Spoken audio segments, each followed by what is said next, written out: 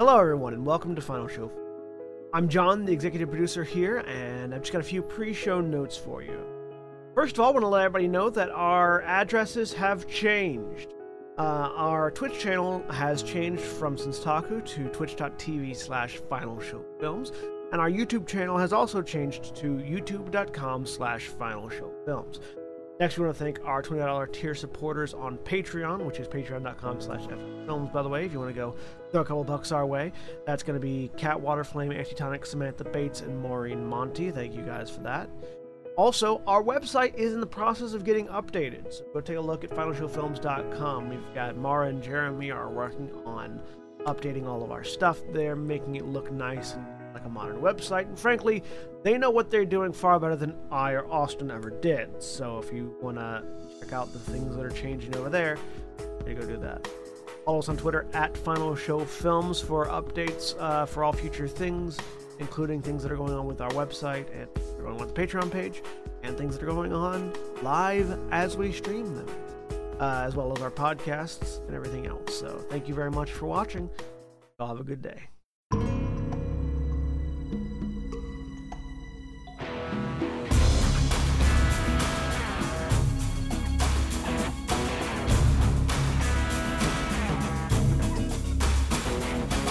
We're live. Sorry about that, everybody. OBS decided that it wanted to stop playing. And by stop playing, I mean just die. Yeah, that's about where I'm at right now, too. We will not mention the things anymore. All right, so Keijo murdered OBS. do you Wait, remember? Doesn't one of our characters have a wrestling background? Yes. Yep. Do you remember where you were in the sentence, Erin?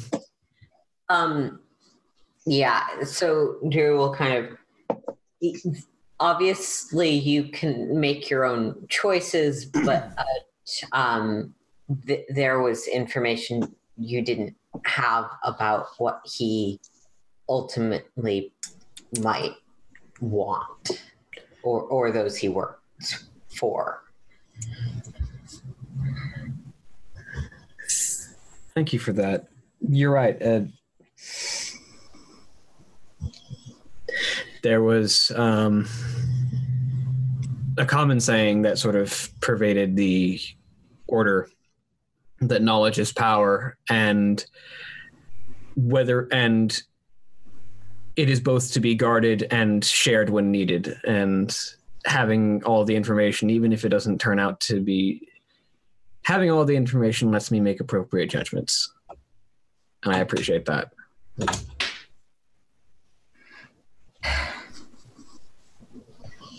We'll sort of nod and go back to looking around the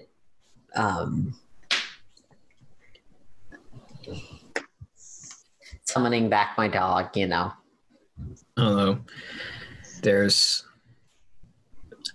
a lot of conflicting philosophy about the monks, because they also had the statement that an open mind is like a fortress with its gates unbarred and unguarded. And I always found that one a little strange.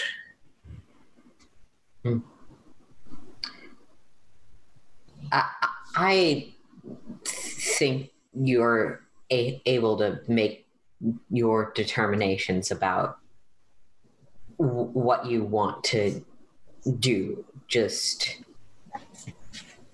sometimes there's things you don't know that can leave you vulnerable. Mm-hmm. I appreciate the information being shared, but he's difficult to read, but I don't think that Paul is that level of detached. If I thought he was already planning it, I probably would have just tried to kill him. I appreciate that. It's more when push comes to shove, I should watch out. Yeah. Yeah.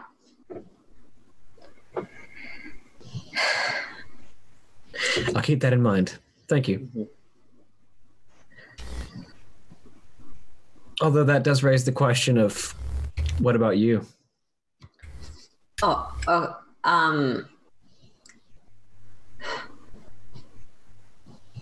My faction fights the devil and Lucifer. I'm probably the most moderate about fighting monsters of the group.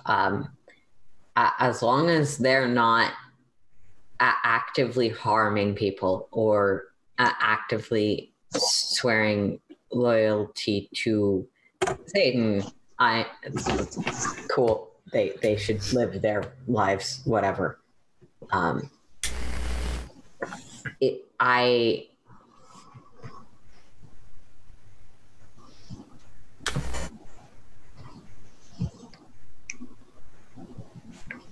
I also can't really kill people, and I'm not charismatic enough to lie.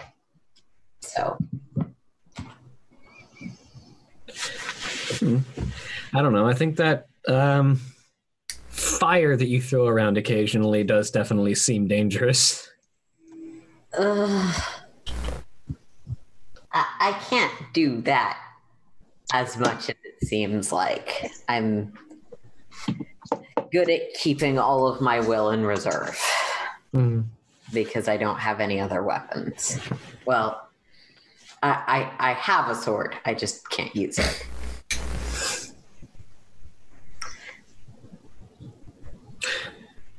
I'm sure there's more to you than you're willing to reveal, but I'll respect that for now. My secrets aren't mine to tell, unfortunately. Mm-hmm. Fair enough. Oh, I think that's them coming back now. Mm-hmm. Good, too, because I think the fire was about to reach the first floor. As the rest of you. Coffin? Why are they lugging a coffin? As the rest of you make sticking out of it. Okay. Meanwhile, Paul's coming back like, I sure do love artifacts. I've loaded up on them.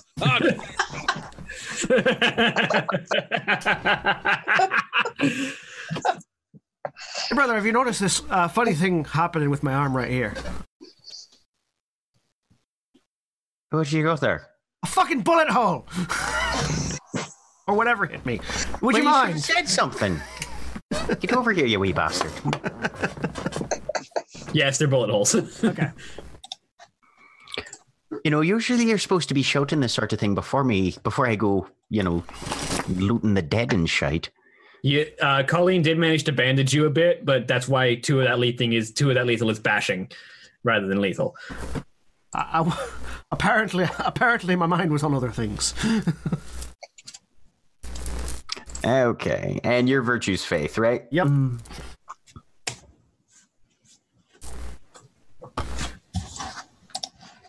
And he's going to spend a willpower on this first one as well.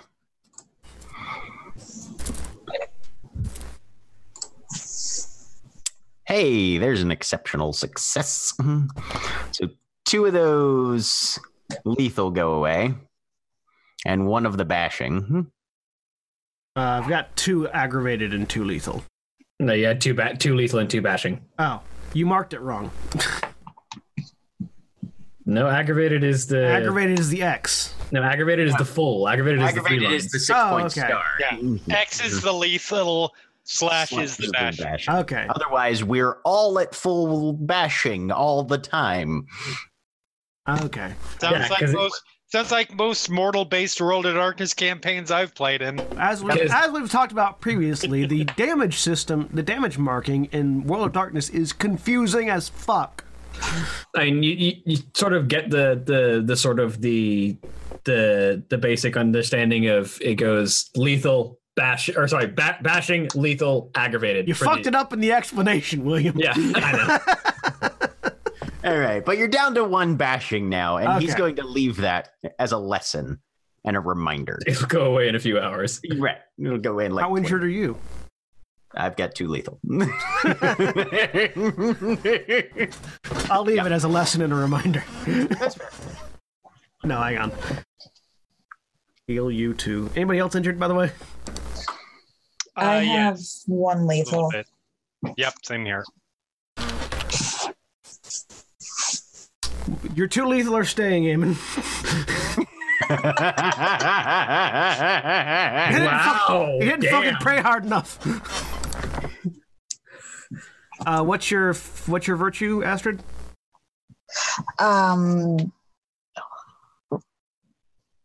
Where is Up in fortitude? Sorry, looking at the wrong thing. You don't get the 1, but your lethal is healed. Okay. And how injured are you, Nina? I'm down 1. 1 what? Lethal. And what's your virtue? Also fortitude. It's now bashing. Cool. Oh, Sean is in general better at this than Eamon is, but damn. Hey, he's my brother. Yeah, Nina's walking alongside the coffin OIT glory. Colleen, where are you little mite? I'm right here. Go ahead, Jeremy. Oh, and looks over at Paul and goes, you know we are still having a conversation about those things you found, right? Right, of course. So just want to have a chance to get a look at him, make sure we're not, triggering him into which way we're going. I'd rather have tracking going one way. That's fine. When you say take a look at them, you mean when we get back somewhere safe, not when we get back somewhere safe, you take them to some private locale and talk it over with your fellow Indiana Joneses. I don't know what even to call them. Paul smiles and says, that'll do. Well, that would depend on what they are, isn't it? I think for the most part, they probably, to use your reference, they belong in a museum. No, you got that. You fucked that all up because Indiana Jones would specifically say it is. Wait. Paul is just sort of like you're both missing out on the imperialist overtones of the movie series, where they're taking artifacts and storing them in some white guy's collection, despite the fact that they probably belong rightfully to the indigenous peoples whose cultures they pillaged them from. Paul blinks and looks over at you know what? I don't even care. He just won. No, Paul blinks and looks over at Eamon and says, don't get me wrong, I understand what you're saying, but I'm pretty sure that the Nazi Luger and the Nazi knife probably shouldn't be returned to their original owners. The indigenous culture here is not what that needs weaponry. Oh, it's a limited metaphor. I was more talking about the films than the, fascist memorabilia from the earlier part of the last century. You have to forgive me, brother. He tends to take a lot of inspiration from talking about the plights of indigenous peoples who have foreign powers come into their country and declare dominance over your government. You wee fucker. Right. No. Point taken. You're all as subtle as a bag of hammers. But look, let's focus on getting away from the crime scene. Yes. What we're saying is the Irish have a few problems with imperialist bastards. No. Anyway, as I was saying, hi, Colleen, I got something for you here. Okay. You ever put on a bulletproof vest before? No. All right, let me show you how you do. And he basically armors her up. This feels really weird. It'll take some getting used to. Why is it so heavy in these specific spots? Because that's where you want to make sure that the bullets don't go into. Wait. Hang on a minute. In the vest or in me? You want them to go into the vest. You don't want them to go into you. Okay. Because that sentence was a little bit weird. Because if that's where the most armor is at, I feel like the bullet should be going there. Oh, aye, that's for sure. Are we still there and not leaving? I think you're leaving about this We're time. packing it up. We're also armoring up our NPC. We're doing a Sorkin. A walk and talk. We're doing a walk and talk. It's a drive and talk, but yeah. In the van. I get in the van and I start driving. Yeah. I then stop and make sure everybody else gets into the van too. No. I mean, no, I get on my bike. Yeah, Astrid gets on her bike. I think Everyone else being Eamon and Prue Okay. and Colleen and Paul. Logistics happen. yeah. Well, Everyone- to be everyone clear, gets going. Character moment that relates to logistics here. Remember, you're taking that back to my place. I'm the one driving. Yes, and you're taking it back to my place because I'm the person who's going to get into all of the computerness of that. Right. We're headed straight to your house. It's all good. right. Why would I be heading anywhere else? It's not like the church really is, well, I was going to say handles transit of stolen goods very well, but they kind of do. It kind of was their job for several thousand years. Anyway, we're going to Weren't you just talking about Imperial's bastards stealing? Don't, no. We were. Don't go down that road. This way lies madness. Get on your bike. madness and several crusades in the Middle East. It's true. Several crusades, which very many of us feel very, very poorly about, except for those of us that don't. Start driving.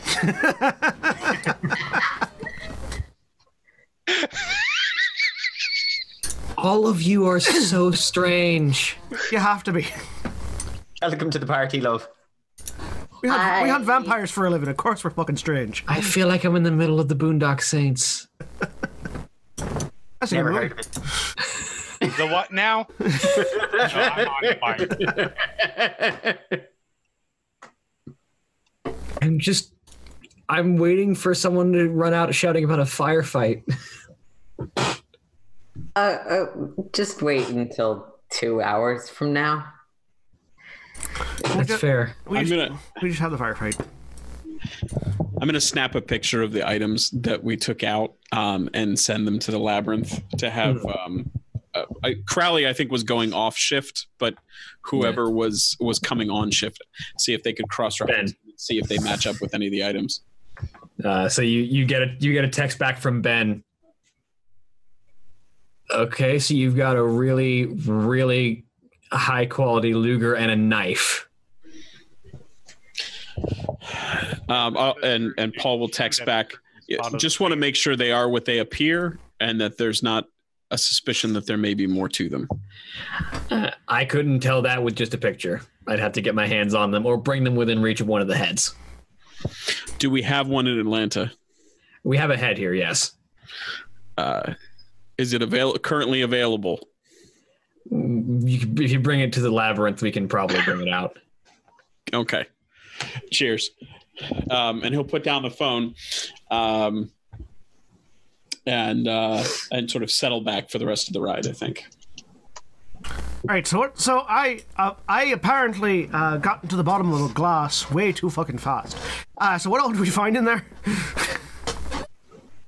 Well, the largest part of the hole is all those computers that we pulled out. What's on them, we're not sure yet. We're taking them back so we've got the time to go through them. But they date back decades, if not more.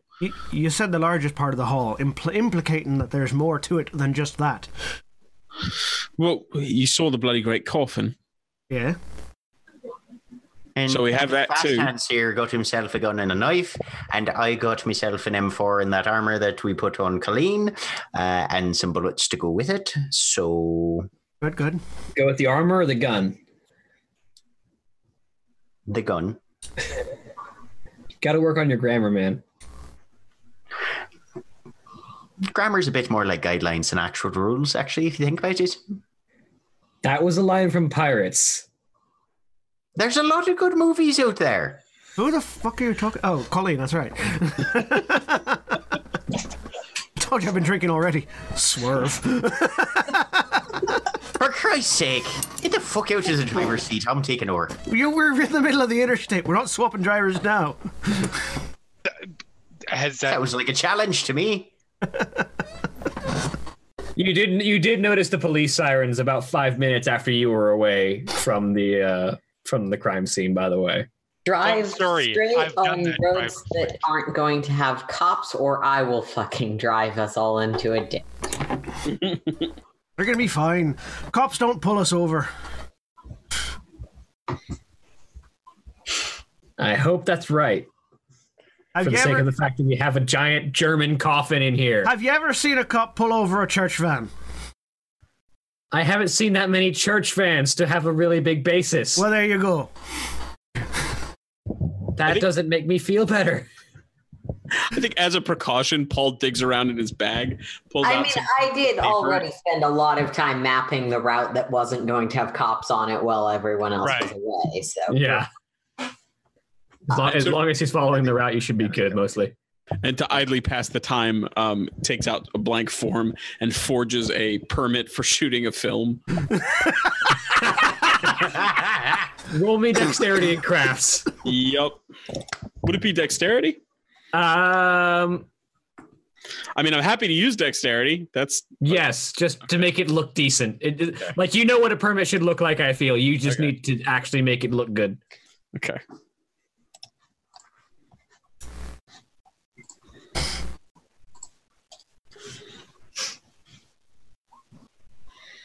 One success. It's probably passable as long as no one looks at it too close.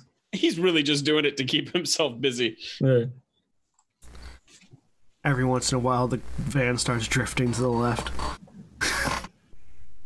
And Eamon just reaches out and sort of puts a hand on the wheel and drags it back. I think simultaneously, Paul kicks the back of the chair. Easy. Should I? Never mind. Probably not. I'm fine. I've been twice as intoxicated and driven twice as many cars. Have you driven 2 cars at once? Yes. How? Very tricky. They were die-cast. You're the one who's seen all the movies. You remember Teen Wolf? Sort of like that. Teen what now? Okay. He goes back to it. I am waiting for the Avengers or Civil War reference of, you know, that really, really old movie? This movie that was made in like 2000? You know that really, really old movie, Aliens? Yes. I mean, it'd be more like, you know that really, really old movie, High School Musical? Jeremy? Fuck you. Hey, if I have to feel, so does everybody else, even if you're not. You know that really old movie, The Life of Brian? My movie knowledge is kind of limited. It was a thing that they used to entertain me, but they didn't exactly go out and find me a large library. So there's only so many. Out of curiosity, what sort of library did they have? What we've learned today is that the Akashic Brotherhood needs to get a Netflix account. They do. And Hulu. I mean, of movies or of books? Of books, since we're on this subject. I mean, a bunch of ancient tomes and manuscripts that are probably older than a couple countries. But I didn't... They mostly taught me by rote. It wasn't exactly... I didn't roam the library too much. Right. So you didn't have access, or just... It was mostly just a fact of the 16-year-old girl's probably not the best person to be playing around with books and scrolls that'll probably disintegrate if you touch them wrong. No, that's fair. That's fair. So it was more of a... I didn't want to break anything and get them mad at me. They didn't want me to break anything because they'd be mad at me. So I just didn't touch unless they wanted me to look at something specific. What sort of specifics would they have you look at?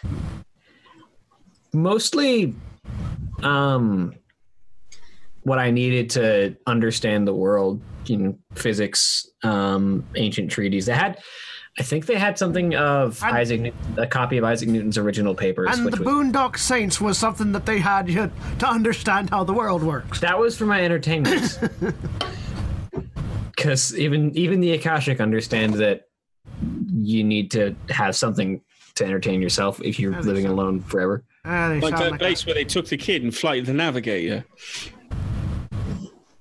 Sorry, what? No, never mind. Sound like a right bunch of fun folks they are, aren't they? My understanding of the stereotypical Shaolin monks. Uh-huh. Add magic. I reached down. Fair enough. I reach down under the driver's seat, grab a bottle, pop it open, start drinking while driving. Paul will sit forward at that and say, all right, pull it over. Not kidding. Pull over. I'm driving. Get in the back. Do you even know how to drive this thing? Yes, I have before. If you weren't so drunk off your ass all the time, you'd know that. Get in the back. Fair enough. There's one problem. We're on the interstate. Pull over. That's what the shoulder's for. I will pull over. Again, I will point out, I have personally made that transition in the middle of driving. Oh, yeah. While drunk? Well, drunk? Well, drunk. Why do you think with I took someone who's not cooperating? While drunk and armored. Well, I mean, the whole point, Paul would say this in character and say, look, the whole point of us getting away is to not get pulled over. I don't want to have this whole thing come up short just because you can't stay in the lane. I am pulling the van over so we can swap out drivers. So, does Paul carry through with that, or is he going to let Sean drive? No, he is actually pretty annoyed at this point and will push his way into the front seat. There you go. All right. I'll go sit in the back. And think about what you've done. I never do that. Aren't you a priest? Yeah, not a good one. Okay. Never took me vows. At this point, Nina has pulled over because apparently we're pulling over. Yeah, Astrid would probably pull off. Yeah. Wait, are you saying that there are priests who do think through what they do? I mean, supposedly that's supposed to be what they're supposed to be about. I don't know. Oi, no, there are many much better priests than I am. I am not nearly anything near an example. They gave me this position to keep me out of jail.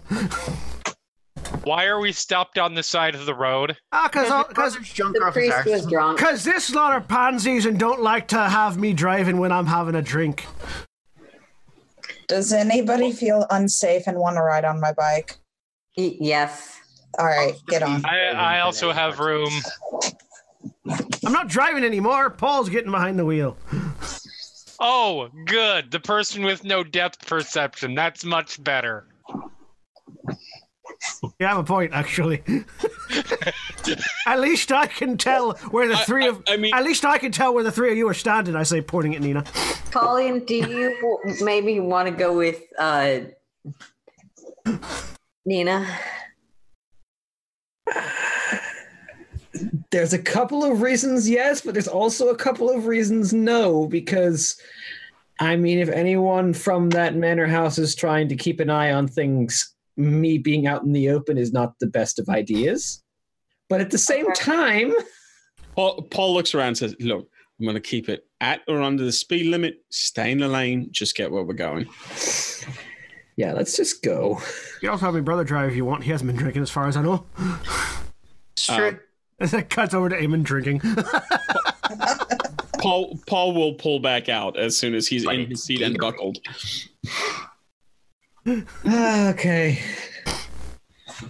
I'm trying really hard not to make a joke about a bunch of Catholics and pulling out. Seems in character for Nina. You know, if this keeps up around the group of you, I'm going to pick up one of your accents. Once I get it back, I'll offer the bottle to Colleen. Would you like a sip? She looks at it for a second. because she doesn't drink a ridiculously worse thing. Thinks on about her own it. Nightly. Yeah, I know. Thinks about it. Why not? Takes a drink, hands it back. As she takes a drink, she realizes it's water, and Sean just holds a finger up to his lips and leans back against the wall.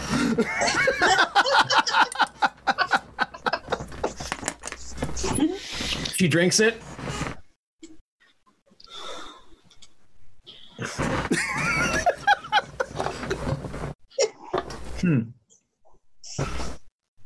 Hands it back. Take it. It's good stuff, isn't it? It's vodka now. Yes. Oh my god. Best Better. cheeses ever. Turn water into vodka. I'm not driving anymore, therefore don't need to fuck with anybody anymore, so I will drink the vodka.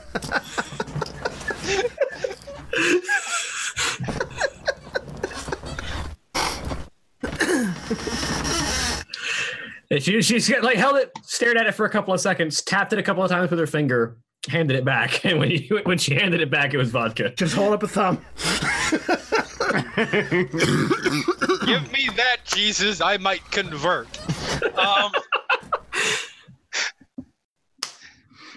I begin reciting the part of the Bible that I can't think of at the moment where it talks about Jesus turning water to wine. Just apropos of nothing in the back of the van. John chapter 4. That one.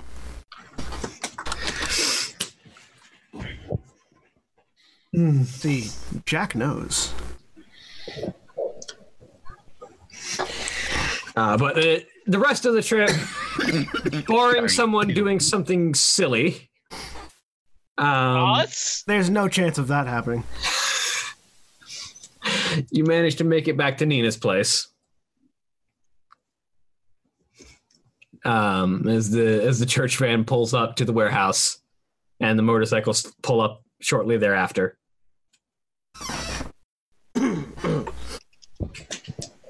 Kick the door All right, open.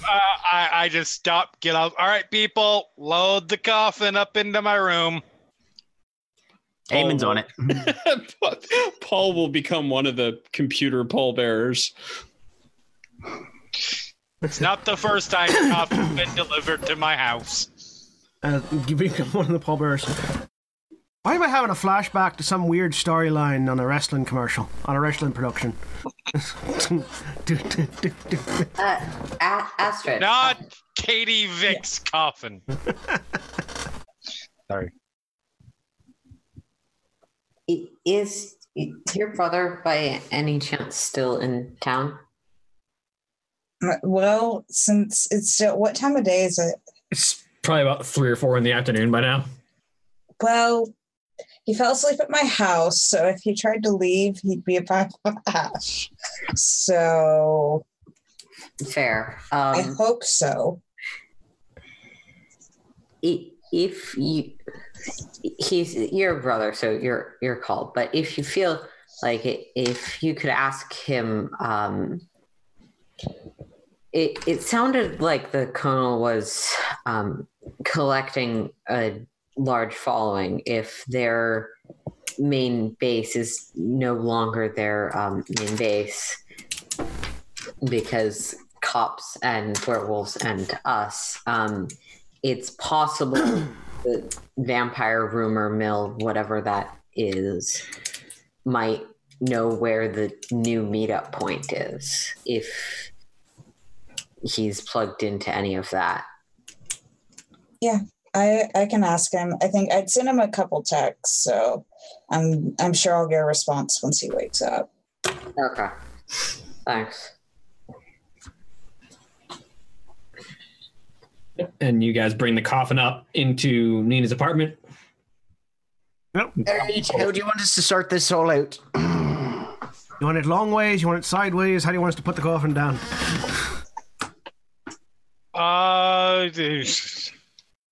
Without breaking everything inside. About the only thing I'm worried about. Sets it down. Pulls back the lid and starts just pulling things out one piece at a time. You know, it's really weird pulling open a coffin and not having a body inside, especially not when we're about to stake. Pulling it open and pulling stuff out. How do you think I felt when I ripped the lid open? Was expecting at least like a hand grenade or something, and all it was empty. I mean, fair. Very anticlimactic. Not a lot of fun.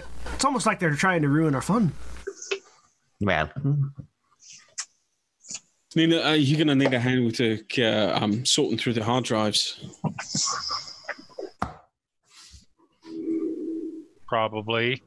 First, I'll need to go through, see, get them actually plugged in something.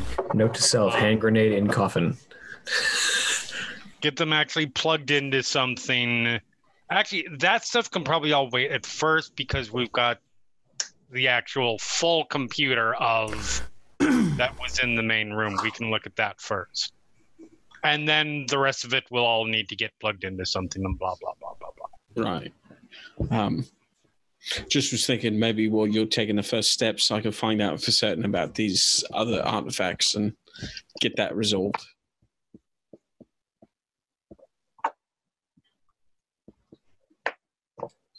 Find out what for certain about the other artifacts and get that resolved. If there's anything of note to have to do with them.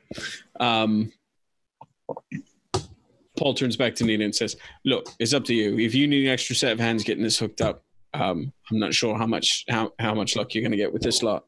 Happy to do it. Otherwise, I'll go be back in about an hour. Yeah, I could definitely use the help. All right. Let's dig in. I'd offer me help, but at the church we typically have like a young choir boy do all the technical stuff because none of us know the fuck what we're doing. Good at learning things. Computers were not the priority of my education. Yeah, if I touch that thing, it might kill itself. So let's not. That's an interesting power you have there, Astrid. Yeah, it's really weird. Had it since I was a kid. I mean, I know my way around a bit, but if we've got to be running some errands, I can always take a turn.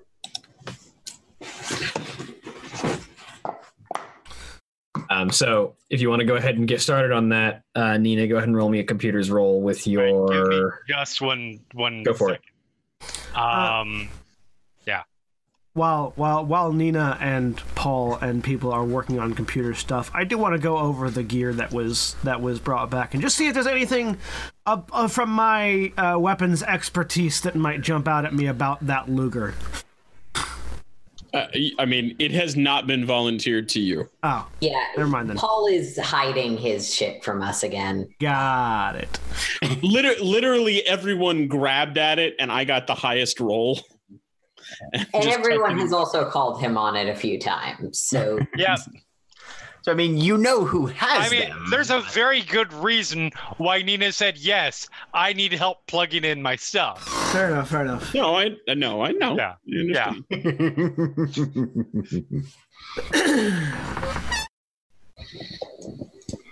Well, in that case, I'll pull Eamon aside.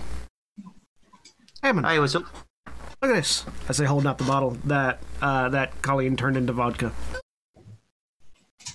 Take away for that. So how good vodka is this? Smells like potatoes.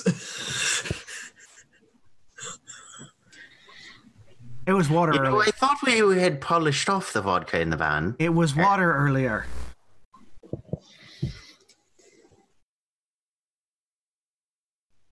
You know, 2 more and we can apply to have her canonized. Let's start thinking up things then. do I hear that?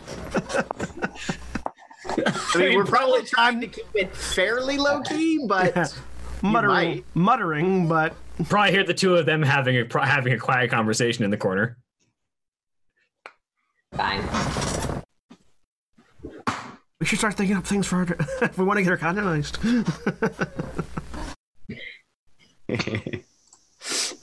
St. Colleen, the God Machine. Yep. Yeah, sounds good to me. Has a fair ring to it. Already one miracle. This is a really great way not to attract attention. I mean, we might be up to 2. We haven't really determined if that Sonic is still there or not.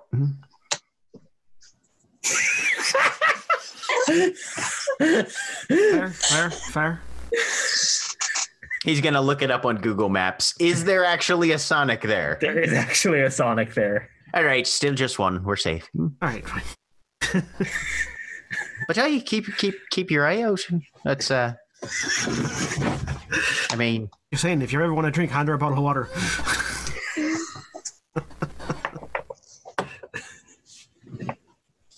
Take it back, drink.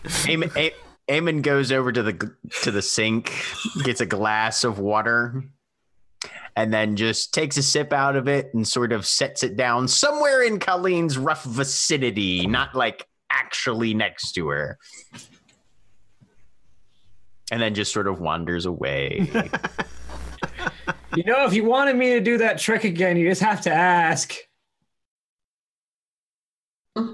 Pretends he didn't hear. Do it again, I whisper to her. She kind of reaches out to the glass and kind of runs her finger along the outside rim and taps the side of the glass a couple of times. Uh-huh. I will motion to Eamon. Picks it up, takes a sip. It's vodka. Cheers, lass. I can do pretty much anything. It's just vodka's the only one that's clear.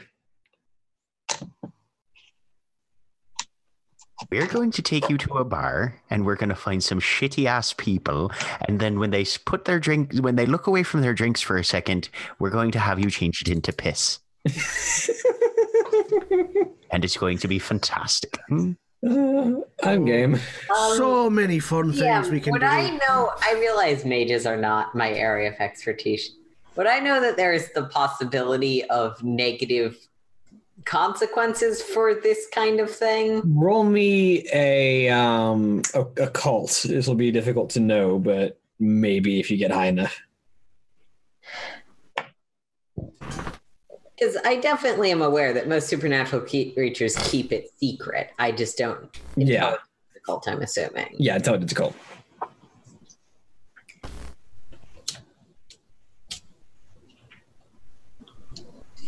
We'll try. Don't do that thing.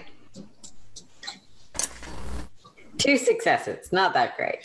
So you know that part of the reason why mages are considered dangerous is that bad stuff just tends to happen around them. You don't know why. You just know that mages, for some reason, tend to be a bad luck magnet. Just don't piss off anyone who's trying to keep their version of the great secret. Mm-hmm. I know, that's fair. Mm-hmm. You know, the funny thing is that I've learned is that people talk about stuff tasting like piss a lot, but a lot of people don't actually know what piss tastes like. Oh, trust me. I am well aware of that fact. Those people have never had to care for a baby. Those people have also never been, in really bad parts of Glasgow. All right, intelligence. So how are those computers coming along? I'm working. Yeah, can I roll to do it as fast as possible? You can roll to assist. Depends on what it is. I mean, I don't mean to be doing it slowly, but apparently I am. Because I got 1 success. Go ahead and make an intelligence computer roll to assist as well. Okay. Paul. Between the two of you. I thought I had more points in computers, but I don't. I need you to define what it is. So, good news and bad news. Good news, you know a couple of people who have given you enough software that you could probably auto-crack into most of these encrypted files, which means you basically just need to run your software and let it go. Right. Bad news is it's going to take probably a day or two. Yep.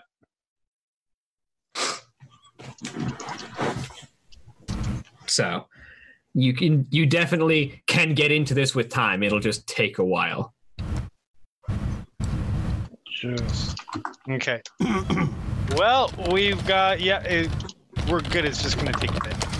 All right. Well, I've got literally nothing else to do at the moment. So, who needs backup doing whatever?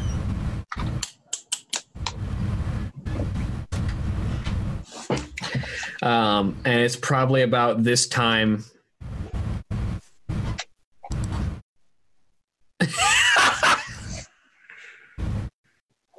Oh man. Something's funny. I don't know what though. So it's about this time that both Nina and Paul's phones get a text. Okay. Paul, you have a text from a Lyft driver. Okay. Nina, you have a text from Shakes. Okay. Your text says, "Hey, we should probably talk. One of my friends has got a show tonight. If you want to come and watch and have a conversation." I'll be there. How do you feel about professional wrestling?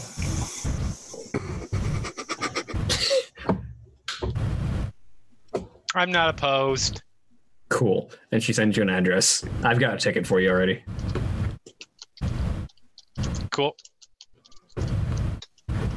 And Paul looks up from his phone about the time that Nina is looking up from hers and says, "Anything interesting?" I've got places to be. So. You need assistance with those places to be? Nope, I'm good. Thank you. May as well. What's the plan then? Nothing else to do while I got nothing else to do while this runs. So. Meet up here a little later on. Cool. Eamon, as you're looking around, you see there's a Lyft driver outside. Eamon's just gonna wander downstairs then. Mm-hmm. Paul will look over. What is Colleen doing? Colleen is currently in the middle of a conversation with Sean, just kind of privately talking about something. Okay. All right. Then Paul will head downstairs probably about the same time Eamon is. And as they're going down, we'll say, "You all sticking around? Or are you all heading out as well?" Sean's be sticking around. I'm headed out. For the evening or just for a bit of air? Well, we'll see where the night takes us, I suppose. I just want to make sure we've got some folks still here. I've got to go pick up something I think might be a little helpful for us in the long run. Excellent. We'll see where it takes us then. And Eamon goes and gets in the back seat of the lift. Yes. Paul looks in and smiles and says, "Eamon, sorry. We're going somewhere. I just can't let you go." Oh, trust me, lad. You're going to want me along for this one. Don't worry. No. I'll Literally, I can't. And I'm pretty sure you can't either. Well, then it'll be interesting to see what sort of puzzles we have in store for us. But your friends are going to want to talk to me. And why is that? Paul will lean in and just like, "Sorry, sir, just give us a minute." Or man, whoever is and driving. Eamon will pull open the side of his jacket a little bit and half draw basically a large dagger that's functionally constructed from the tooth of an extremely large predator, and then just slide it back in. Can I roll to see if I recognize what it is? I know what it is as a player, but can I? Yes, you can roll me an occult roll. Okay. Especially you can definitely make this roll because you're Aegis Kaidoro. Yeah. And this is werewolf related. Let's see. Occult and what, wits? Wits and occult, yes. Okay. By 2 success. Paul raises his eyebrows a little bit and says, "Yeah, that's a werewolf artifact." Paul raises his eyebrows a little bit and says, "Glad to have you aboard." Jumps in the back next to Eamon. This Lyft driver is either confused or terrified, depending on whether or not he saw the knife. He didn't see the knife, so he's just very confused. Eamon is not bringing his greatsword. One would hope. They're definitely just confused and not terrified. I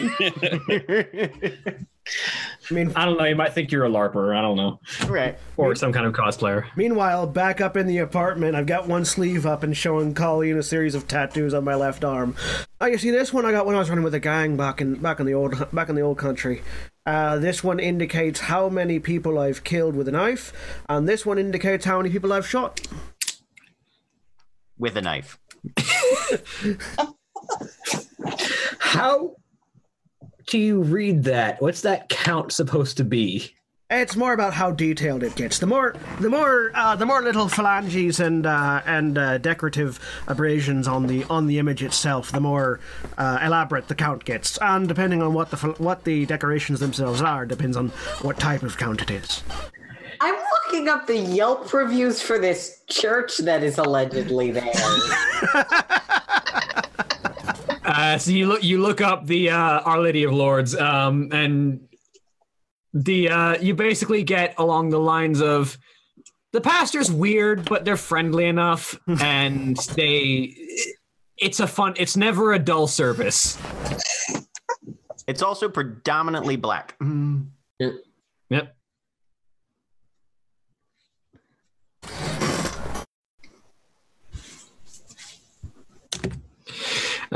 But because Drew is legitimately curious, is it a predominantly black church in the way that people mention in Yelp reviews, or just is kind of culturally assumed based on region and, I believe Jack is the one who's actually looked up Our Lady of Lords. So it's directly across from the Martin Luther King Memorial. Mm-hmm. It's considered the sort of cornerstone head thing for, like, I think it's called like the Association of African American Catholics in Georgia. Like, right. It's both officially and culturally. All right. Yeah, and the he's only one of the priests that works at that church. But the notice is that one of the two white priests is always entertaining when he's giving a sermon, but you don't always know what he's talking about. Hey, got it. There are other people who run it. That makes a lot more sense. Oh yeah, I am not the head priest by any He just drives one of the church vans.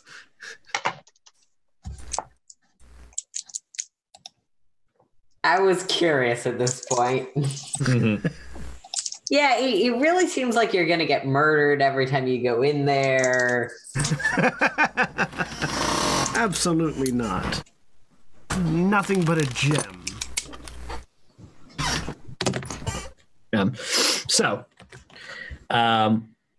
What is everyone up to in these intervening hours?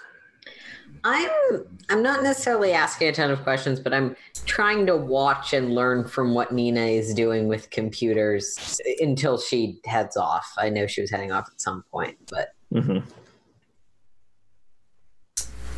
I am basically assuming guard duty at the hideout, while also chatting up and showing off my tattoos.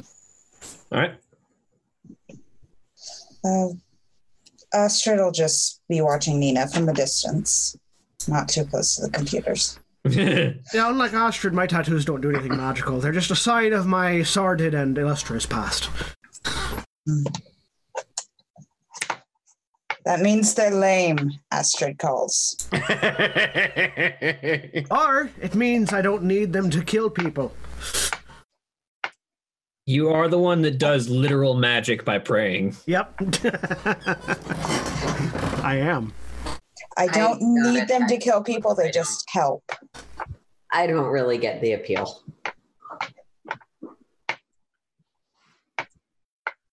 What's Nina up to after setting the computer up to basically run itself? I caught you with your mouth full, I'm sorry.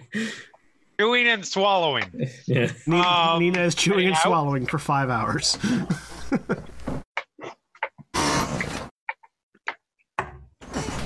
Heading out. Okay. Nina heads out to meet up with Shakes. Are you going to bring anyone with you or just... God, no. Okay. Well, Astrid is going to ask, where you're going when you leave. Out to a show. What kind of show? I look around to see if anybody else is paying attention. No. The kind of show that the computers, but not this conversation. I'm sorry, what did you say? The kind of show that changelings go to. What kind of show is that? It's a wrestling show, apparently. Oh. Shakes needs to talk, and so I'm going to go talk. Mind if I come? You know what? No, it's fine. Yes, absolutely. Come along. All right. So Astrid and Nina head out that way. Bring us back a vampire to kill. Don't we still have that one staked? Yeah, I'm pretty sure we have one in the basement. One is correction. It is in the bathroom. Yeah. You have to finish your last vampire. One is an appetizer, not a full course. Go find your own, you lazy fuckstick. I'm on guard duty. So the two of you head out, but while that's happening, Paul. Yes. You have to give the Lyft driver very specific instructions. And it's sort of like a left on this street, right on this street, go to this, and this. And he questions you a little bit because the way that you're telling him to turn is sort of like running a long and winding path that oftentimes will curve back on itself every now and then. Sure. But you know that getting to the labyrinth is not a matter of getting to a location. There is a specific path you have to take. Right. Which conveniently forms the pattern of the Doru. This sort of long winding series of turns that will eventually make the shape of a spear if looked at from above. And Paul is trying to keep up sort of a chatter with both the driver and Eamon to distract from memory. I'm sure Eamon is trying to remember the pattern. Eamon does not seem to be paying particular attention to the pattern specifically. He's more just, I mean, he's obviously a little puzzled by the sequence, but he's kind of just idly paying attention to the conversation, and he's more eyeballing the driver suspiciously most of the time. Go ahead and roll me wits and empathy, Paul, and roll me manipulation subterfuge, Eamon. Okay. Eamon's shit at this. I get my bonus on this. My specialization, I mean, right? What's your specialization? Fast talk? No. Okay. One success.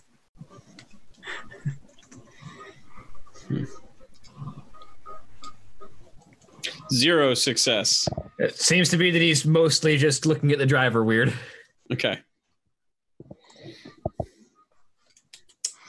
All right. And eventually, the driver comes to a halt outside of what looks to be an underground storage facility.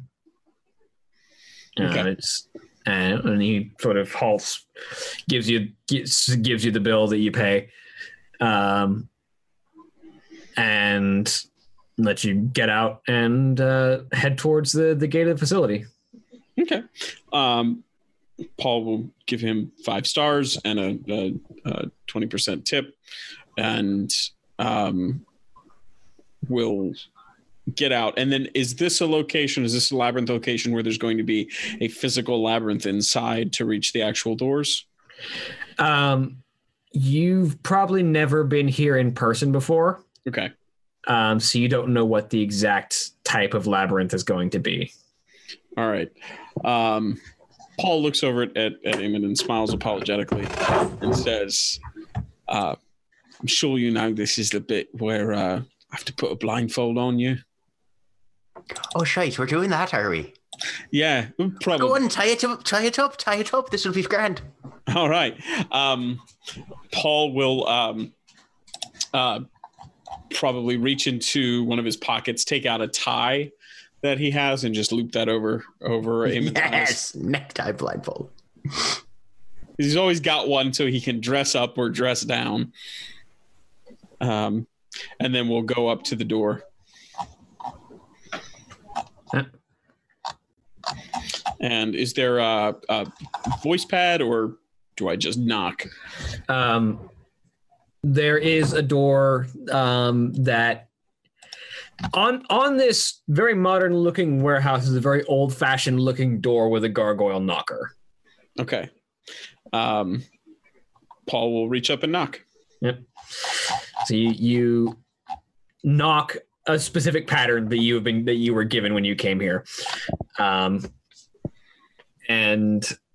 after a while, the gargoyle's mouth just kind of drops a couple of inches, and the door itself just swings open on its own. And there is immediate darkness on the other side of the door that you cannot see through.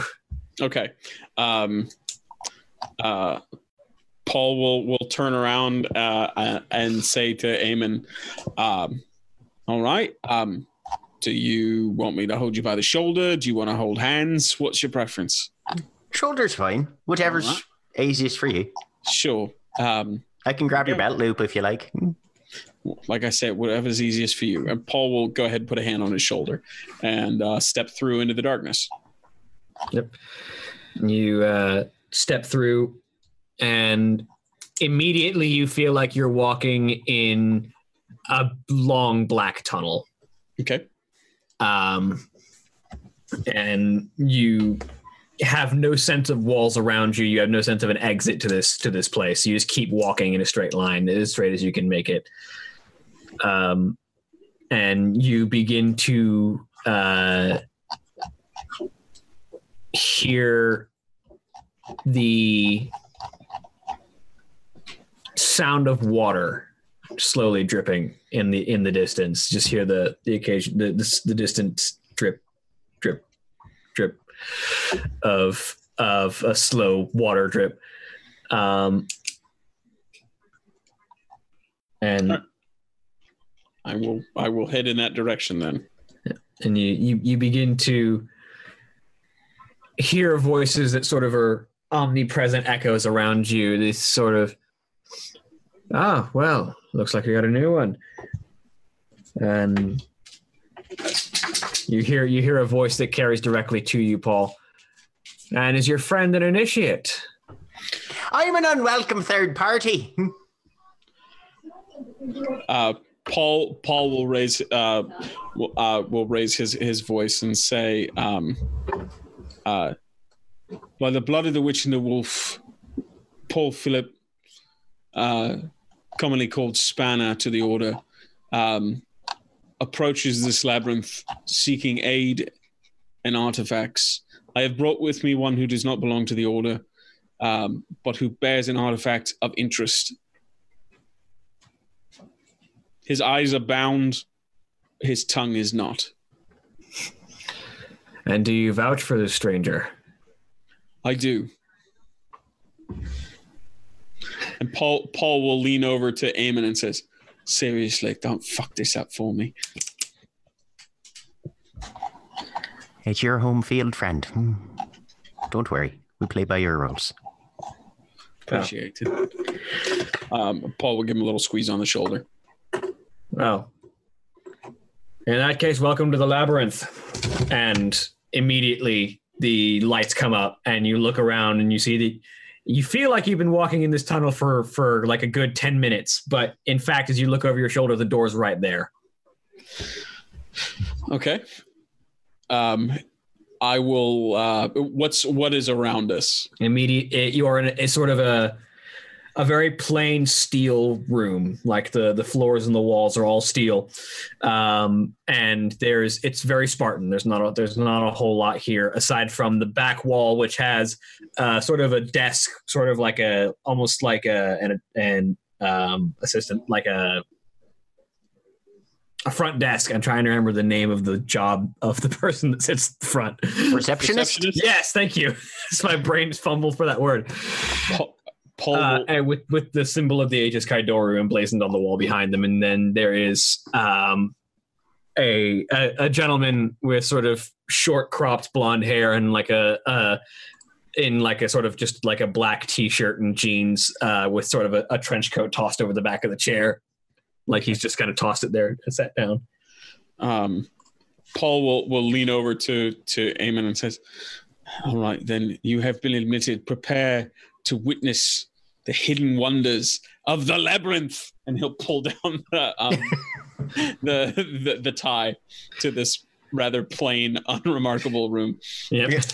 Eamon will kind of do like a little bit of a double take and then kind of lean over. I feel like they're going to ask me to bend over and cough. Just be careful where you store the artifacts. Fairly noted. Paul will nod and will draw the sign of the spear and shield over his heart to the person behind the reception desk. He sort of gives you a nod and sort of looks at both of you. Welcome to the labyrinth. My name is Grim. How can I help you?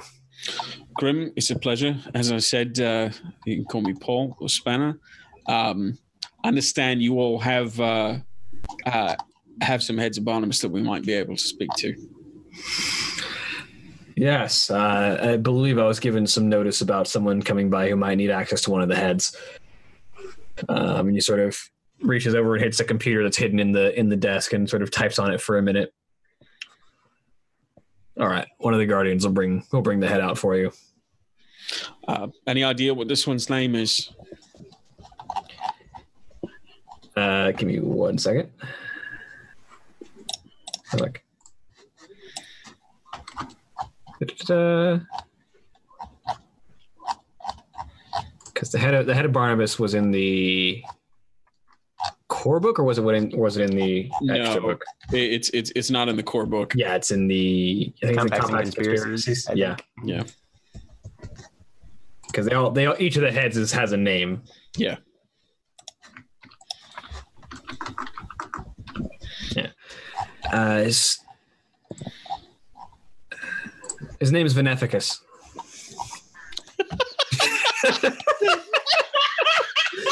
Beneficus. Oh boy. All right.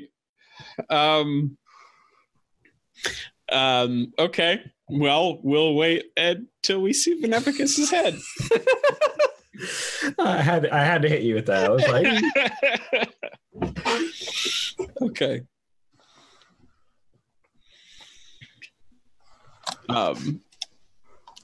And so you are greeted by the sound before the sight.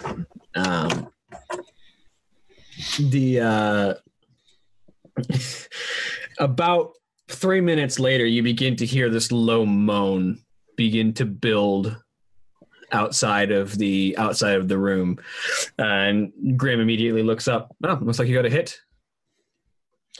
Right, I think that may be what my companion has here.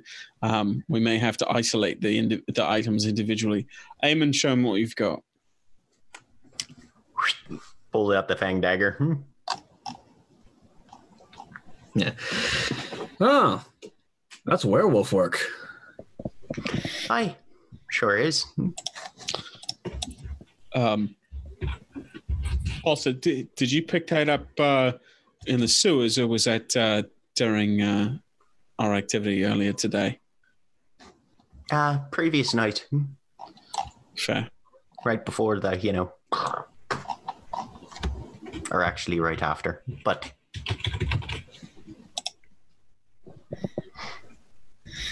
All right. Well, we'll wait for the head to appear. And a few seconds later, the door opens, and for the edification of Eamon, out comes an individual in a black robe with his hood pulled up to hide his face. But what his face doesn't matter. What matters is the fact that he is carrying by the hair a severed head. That is emitting an almost machine-like wail as it just kind of has its jaw open and is just uttering this low groan, this sort of constant moan as its jaw is just slack, just constantly.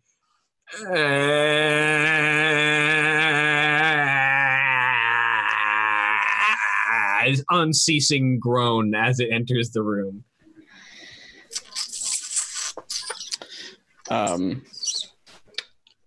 Is it? That's a fair bit. That's a fair bit disturbing thing you've got there. Paul looks over and says, "Now you see why I don't like to carry the fucking things around."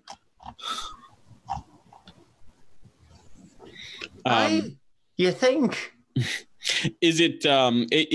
Teeth aren't chattering yet. No. Oh, okay. No, the teeth are not chattering. Eyes are not rolling. Okay. Paul will go ahead and take out the knife and the Luger as well. And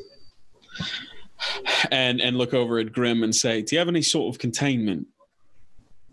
Might be able to put them in, isolate them one by one." Yes, give me 1 second. And Grim reaches down and pulls out a box and sets it on the table and flips it up, lifts it open, and there's this sort of like velvet-lined interior. Hand me the one you know is magical first. Eamon, do you mind? Is there any sort of window on the box? It's just like a plain steel box with like a velvet interior.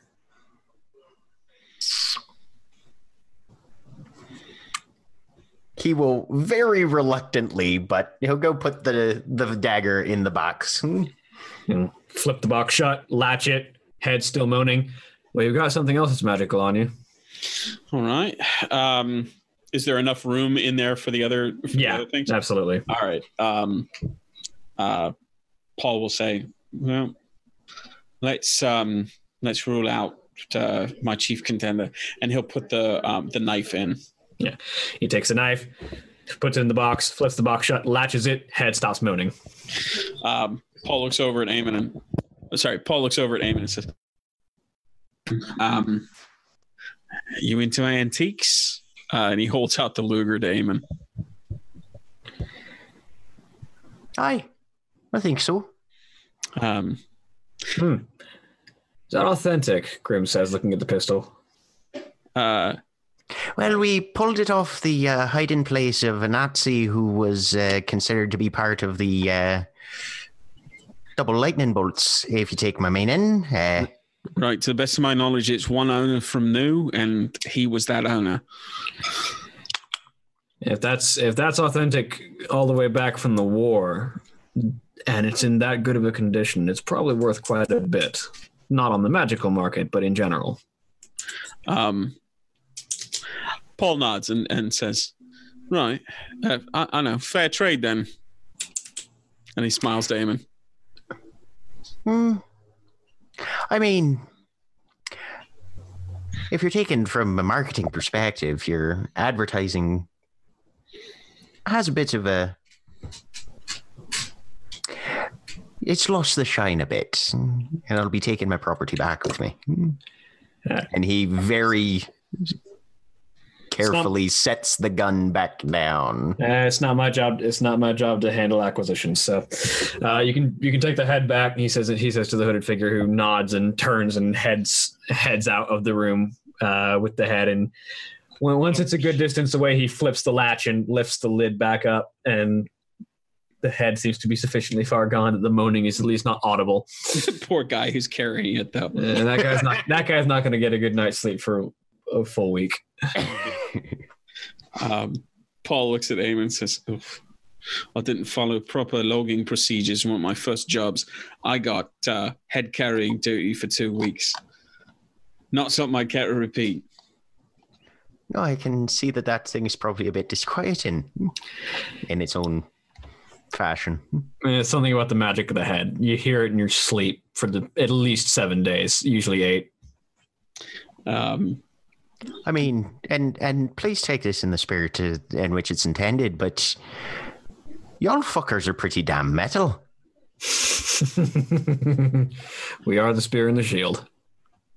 Paul just smiles and says, "Well, do you have anyone here who might be able to take more of a look at the knife then?" Yeah, both of them. Let's see if Ben's here.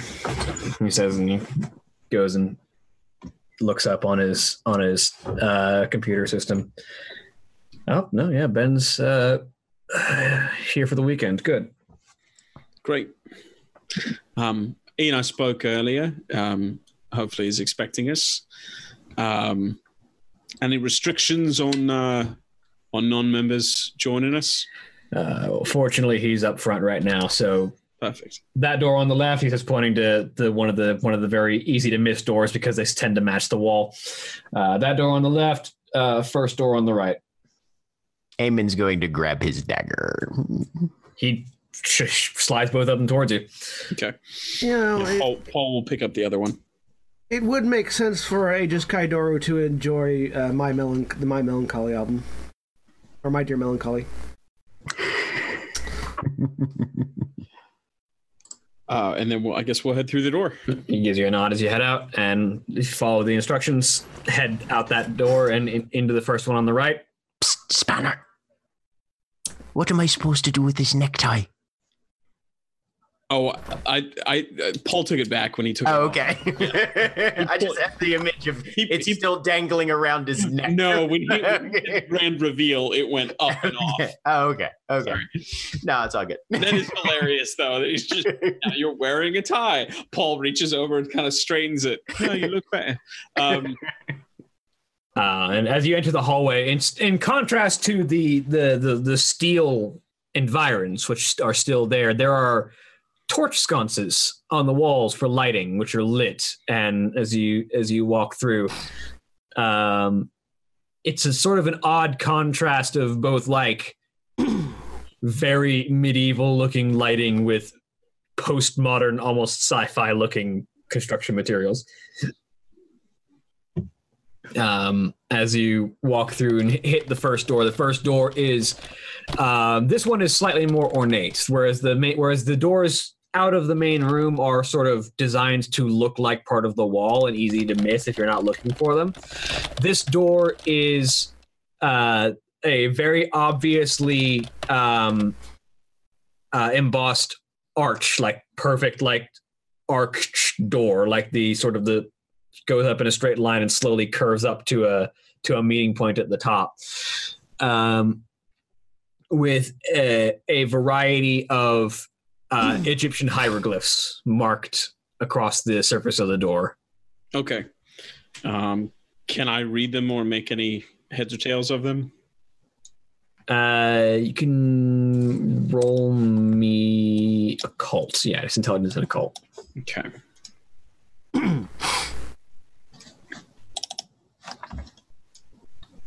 Any bonus from the conspiracy, or are these? Yeah, this is your conspiracy. You can add your conspiracy dots to it. Okay.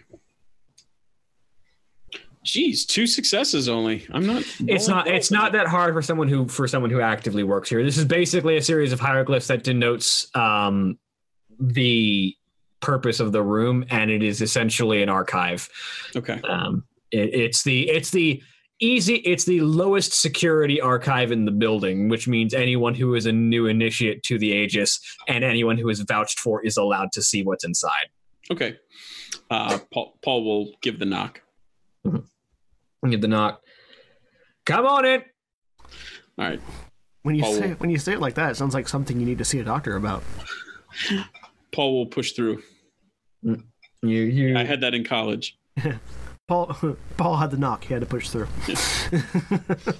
You enter and you see a late middle-aged individual. Hair was black and still a little bit black on the sides, but going salt and pepper on the top, with that sort of iconic long black trench coat that a lot of Aegis Kaidoru are seen to wear. Resting on his shoulders, his arms are free of it, and he's just kind of looking over a book on the table in front of him. Looks up. You must be Spanner. That's right. Paul, good to meet you. You must be Ben. And he'll approach with his hand out, and assuming Ben shakes his hand. Shakes his hand, yeah. Gesture over to Eamon and say, this is my compatriot, Eamon Mulcahy. Glad to meet your acquaintance. Name's Ben. Name's Ben. I am the archivist. I occasionally work the phone. Well, glad to have you on both stations. We've got a couple things that I think you might find rather interesting. We've got this delightful little piece that Mr. Mulcahy took off of a dead werewolf. and he'll gesture to the fang dagger.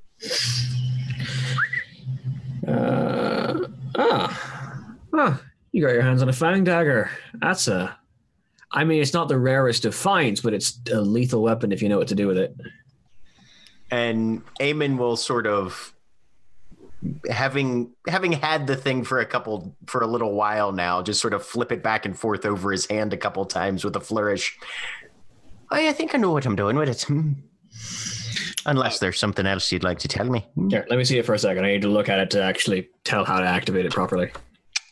I'll hand it over. He looks at it, kind of turns it over in his hand. Puts it in the box and says good day. This is a Tenemic, spiritual folk. This one takes a blood sacrifice. It's a dangerous knife by itself, but if you want to really shank someone with it, you're going to want to draw it across your hand and really soak it in blood. And even the supernaturals will fear what you do with it then. All right. Well, it's pretty handy to know. Appreciate the expertise. Paul? And I've got a proposition for you. And one more thing. Oh? It's got a minor spirit enchantment that'll help you out in the middle of ambushes if you're good with it. So if you take a night's rest with it just close to your person, with the blade not actually stabbed into you but pressed against you, it'll give you a little bit of a heads up in the field of the occult. Wakey. Well, it was splendid. Paul, when I'm dead, you can have it. That's fair. Ben, you happen to have any contracts? You looking for work?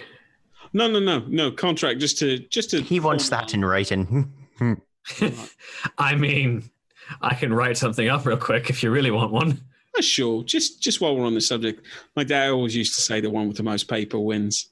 So his left hand pulls out a scroll and immediately starts writing while he looks at anything else. He's writing without looking at it. Right. We also found something from Castle Dracula. Not sure if it's on the list of things that you have, but according to old Vinificus that got brought out to us, it's definitely magical. And he'll pull out the dagger that they took from the coffin. Look, he extends his hand for it. He'll pass it over. Looks at it for a second. While he's looking at it, Paul's like, all right, Eamon, just there, an initial there. No. Right, you'll want to get this notarized now. Ben, you're a notary, right? Yeah, I am actually. So is Sean by virtue of being a priest. So he looks the dagger over.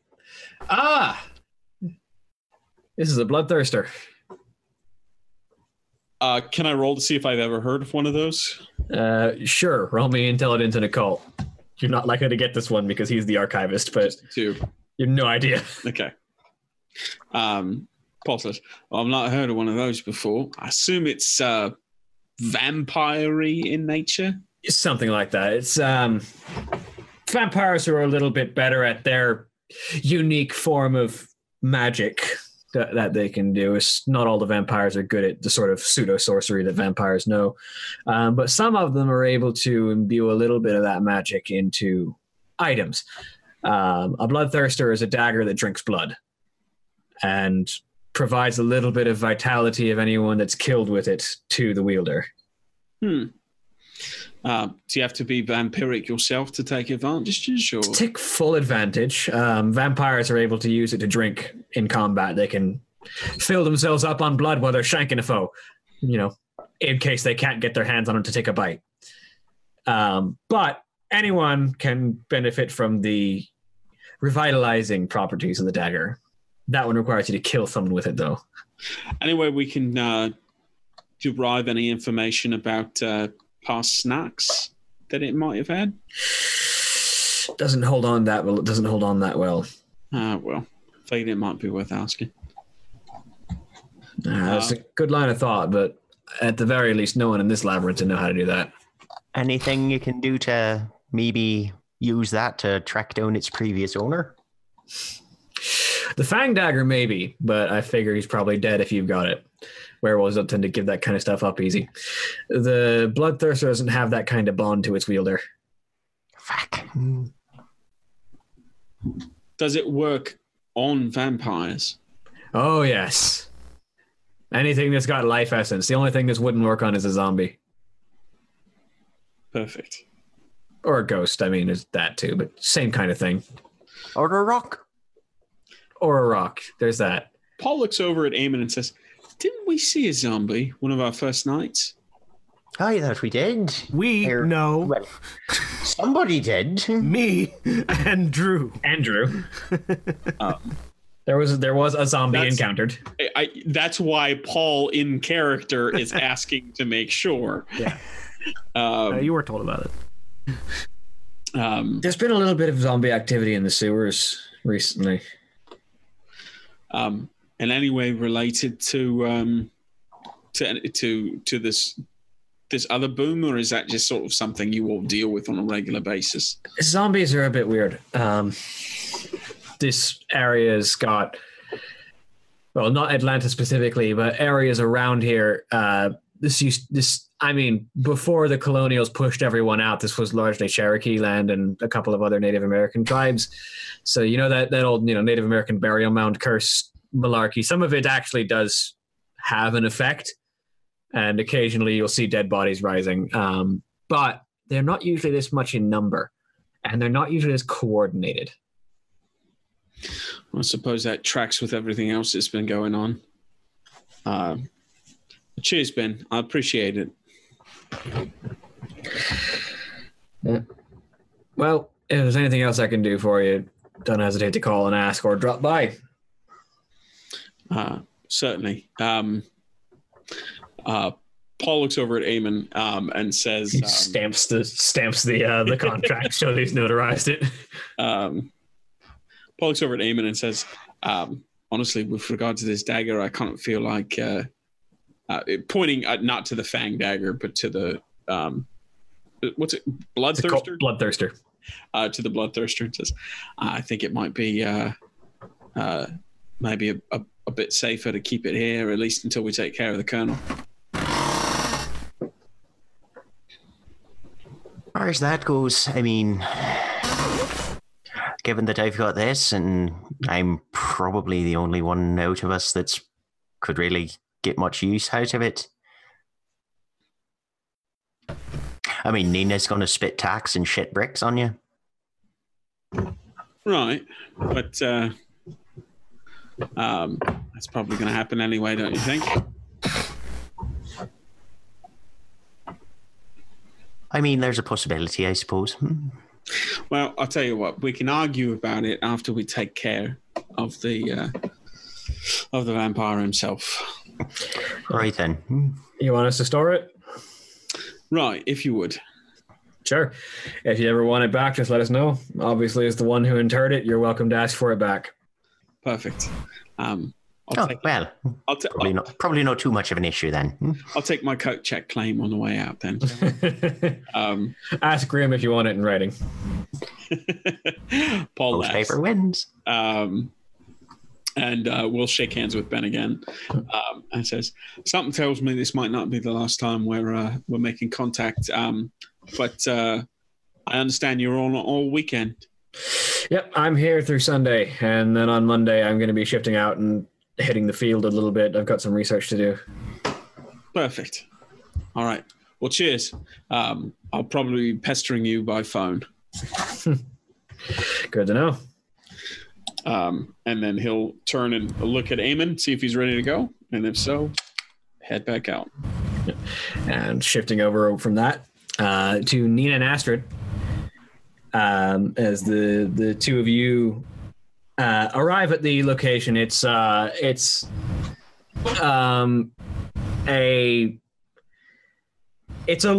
small local area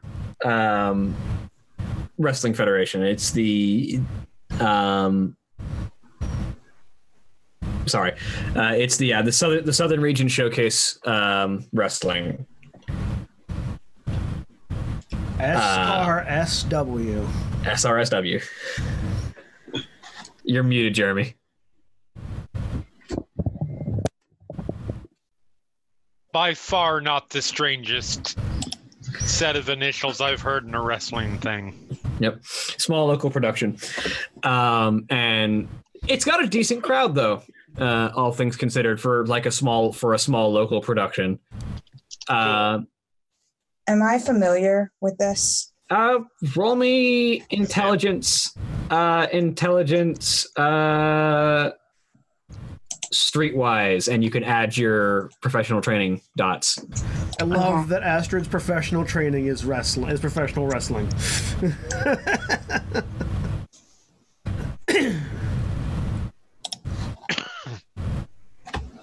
Do I just add it, or do I add 3? Okay. Yeah. Oh, let me get off attack roll. Probably a good idea. roll to see if you know anything. Shoots the promoter. Let's be fair. Hits the promoter with a chair. 2 successes. It's a wrestling show. We need to be thematically appropriate. Or cheese grater. Cheese grater also works. Shoots on the promoter still is appropriate though. Yep. Yeah. So you've heard of it. You've probably never performed for it, but you've heard. It's one of the many small promotions that goes through the southern areas. And it sort of runs around the vicinity of Georgia, Tennessee, and just like Florida, that sort of southeastern seaboard. And as you look around, Shakes finds you almost immediately as she walks up to the two of you. Yep. Hey. Good, glad you can make it. Come on, let's head inside. Okay. Fortunately, I can probably finagle a second ticket for your friend. Sounds good. Yeah, I tend to find funny enough that when you're in the middle of a very loud crowd that's cheering for a performance, it's a lot easier to have a private conversation. As somebody who does very loud performances, I can confirm that. Come on. And she leads you guys inside, gets you past the ticket taker immediately seemingly without having the proof of a third ticket, but doesn't seem to bother the person that she's talking to. Sounds about right. So, how are things? Well, I've been doing some digging on, as you guys make your way into the crowd, I've been doing some digging on the people that showed up on your doorstep. Right. The body parts or the person that left them? A little bit of both. And basically what I'm finding is a trail of bodies. I've been doing some looking, and supernaturals and a number of mundanes have just sort of been disappearing off the streets and occasionally being found in pieces. And there's not really any particular rhyme or reason that we can find to it. But they all seem to be treated the same way, which is to say, with a big axe and a chainsaw. That sounds interesting. And painful. So, special folks and not special folks alike, huh? Yeah, not special folks is a little bit more rare. If I had to hazard a guess, I'd guess it was people who just got in their way. Could but be. The majority of the targets seem to be supernaturals of some kind. Okay. Anything that might give us any indication on who it might be? Do you know anybody in any of your groups who runs around with a chainsaw? Conceivably. Not personally, not like individuals. But I know, well, let's just say that not everybody who takes it upon themselves to hunt down the things that go bump in the night are these shining beacons of joy and purity and innocence that we are. That's a real glowing endorsement. Right? Some people do it for fun. Yeah, I think that's sort of what this person's doing it for. That's what I think it is too. And that's fucking terrifying because they've been successful at it. Usually these people end up dying fairly quickly. Yeah, they're good at it, which is a problem. Well, that definitely gives us a direction. I had already sort of been kind of looking into that possibility. It did not escape me that might be that might be the thing. And I'm not even going to say for sure that it is, but it's a distinct possibility.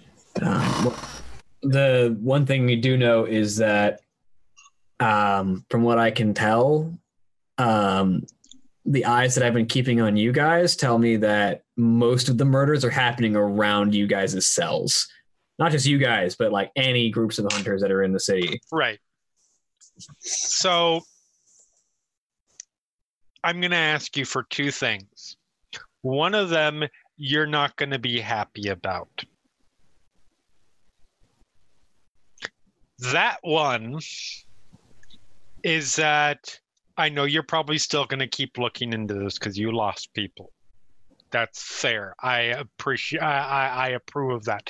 If you find out anything and you get identities, bring it to me. Do not go after them yourself because that's going to start that's taking the crazy hunter people and poking them with a hot iron. Yeah, you may have noticed, but I'm not exactly run into a gunfight by myself kind of girl. I'm not necessarily worried about you. That's fair. Her, on the other hand, she says, indicating to one of the wrestlers who is currently in the ring. And as you sort of pay attention to the first time to what's going on in the ring, you see this sort of towering titan of a woman who is sort of standing in the middle of the ring, sort of gloating over her three opponents that she's been put up against in this fatal four-way.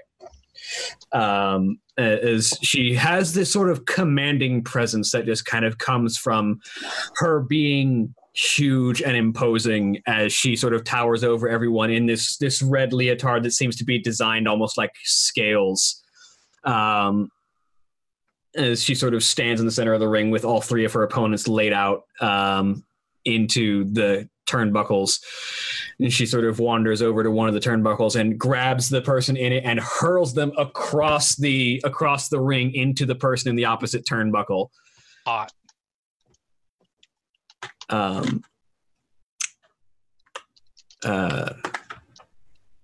Fina over there will probably be the one who wants to go in and break some heads. Well, can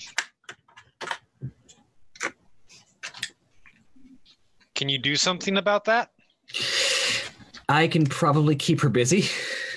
Because I'm not saying I'm not going to allow you to, because I'm not going to pretend that I have the capability of stopping you. However, should somebody start a full-on like nuclear style war between your kind and ours, I can't really get in the middle. I can't really get in the middle of that to stop it.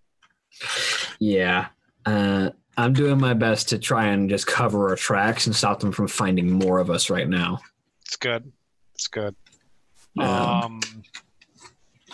one other thing that I was going to ask.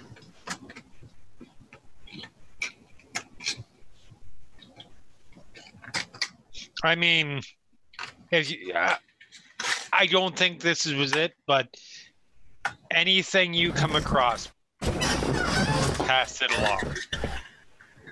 Yeah. We need all the information we can get on this to put a stop. Don't get me wrong. If any,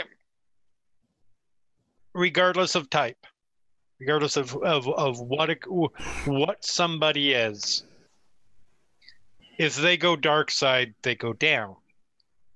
But that includes us.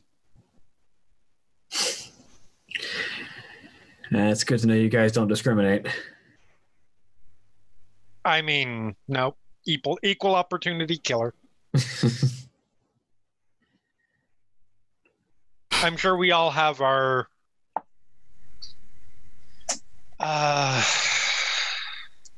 let's say favorites. Specialties of research. I think favorites applies. Fields of expertise. Yes, fields of expertise. But you know, you guys, the kind we fought, the kind we ran into in the sewers. R. Kelly, I don't care. Well, I'll do my best to try and keep anybody on my side from going overboard with the desire to protect and avenge. Appreciate that. But like I said, Fiend is a bit of a hothead. She says, as your attention is drawn back to the ring as Fina sort of, after having thrown all three of them that had been trying to pile on her to the ground, sort of like leans back and lets out a roar that echoes across the stadium and almost sounds a little bit more than just human. Yep. But it just kind of, it seems to just get the crowd more excited as she kind of roars around and sort of acts up the giant monster role in this particular match, as she proceeds to continue cleaning house with the rest of the people performing. Oh man, a fucking pro wrestling heel as a changeling would be such a good way to get glamour. What do you think she's doing it? I just thought about it. It's like, that's such a good way to get glamour. That was the other thing. So if you find anything, let me know. Ideally, this is a really goddamn good time to lay low. I know that's kind of what you just said and what your thing, but I'm just giving you the heads up that if they're on if they've got if they have the fever for more killing,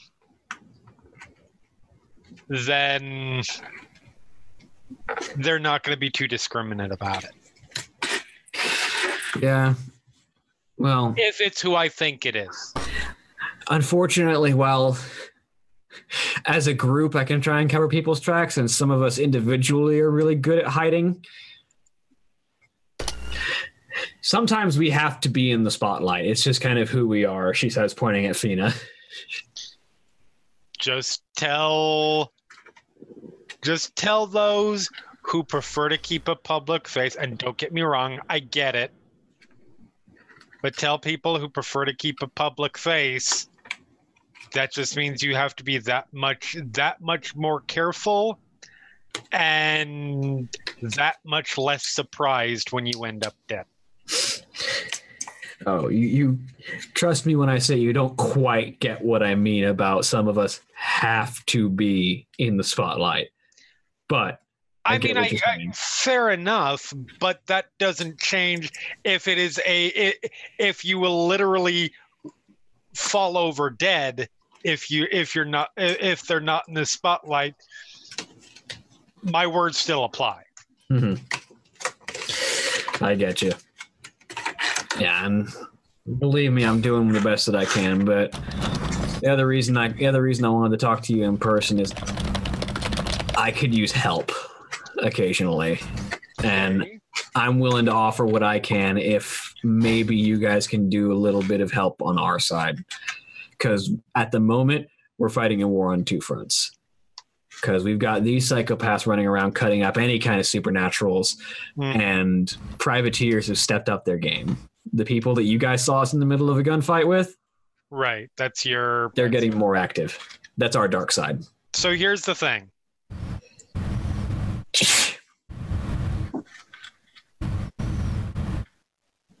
My plate's real busy at the moment. And I'm all for I'm gonna do my best to take this one problem off your hands. I don't know if I've got it in me right now. Take two off. But I can at least try to relieve the pressure of this one group of psychopaths that are murdering indiscriminately. I will see what I can do after we stop our 7th apocalypse or whatever it probably is at this point. But until then, well, it's a hectic month. Let's put it that way. Oh, yeah, believe me, I know. But I'll put it this way. I keep a book of favors, and I tend to repay my favors. So anytime you do good by us, just know that I'll remember that, and I'll know that I owe you one. I will keep that in mind. And like I said, I'll see what I can do. And for people like me, that's practically as good as a binding contract. In fact, it's probably better than a binding contract. Cool. But yeah, you're welcome to sit back and enjoy the rest of the show if you like. I know Fiend is still working on her mic skills, but she's pretty good.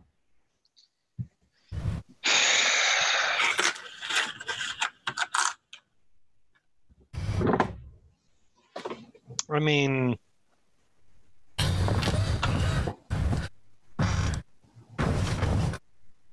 I look over at Astrid. Is there anything you wanted to know here? No, I think I'm good. Yeah, and like I say, if you got any more questions, fire away now, because it'll probably be a little bit harder to get in touch with me unless I'm looking for you for a bit. Are you dumping your phone? No, but I might not always be around it. That's fine. But if it's that level of urgency, it's not in my head at the moment. It will be something that comes up. As much as I would love to stick around,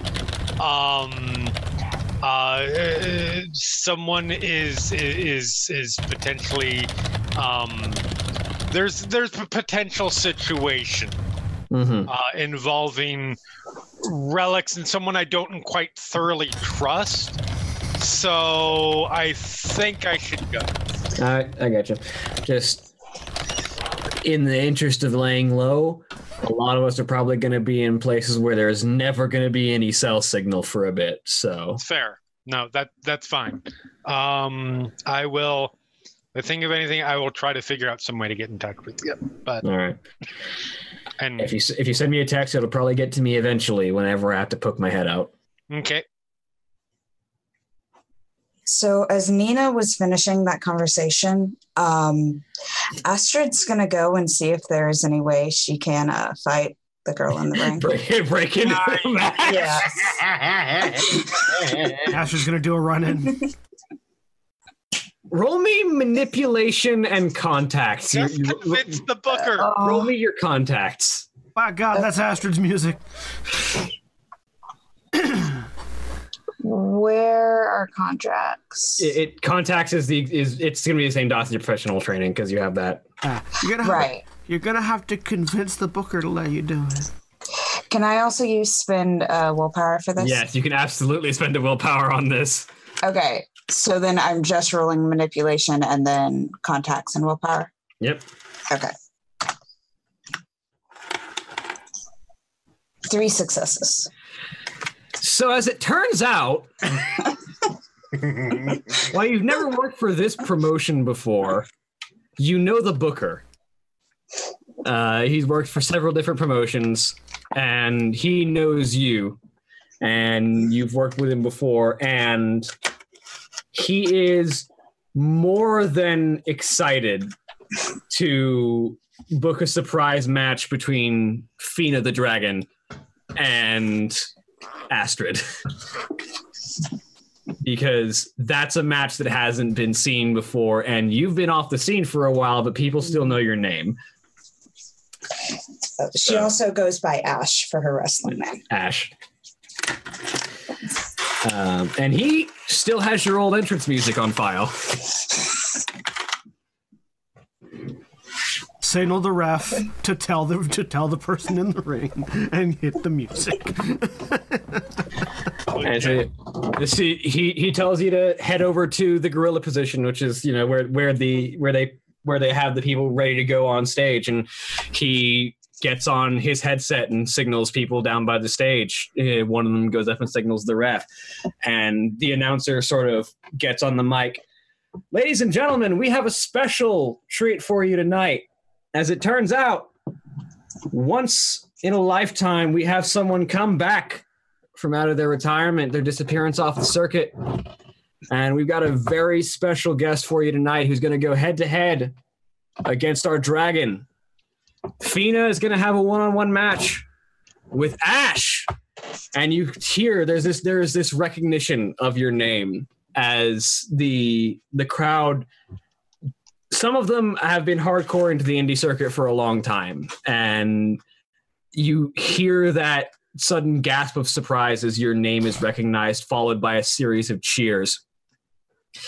And as your music hits and you hit the entrance ramp, the crowd is immediately on their feet for another match with probably their favorite wrestler of this promotion in the form of Fina, with someone that a lot of them already know. In your case, why don't you go ahead and just roll me manipulation and how are you going into this? Are you going in trying to make the crowd like you, or are you trying to be the scary one between the two of you? She's gonna try and make the crowd like her. All right, rolling manipulation and expression. Fina has decided to stick around for this. Hang on a minute. Astrid going for that face pop. Yep.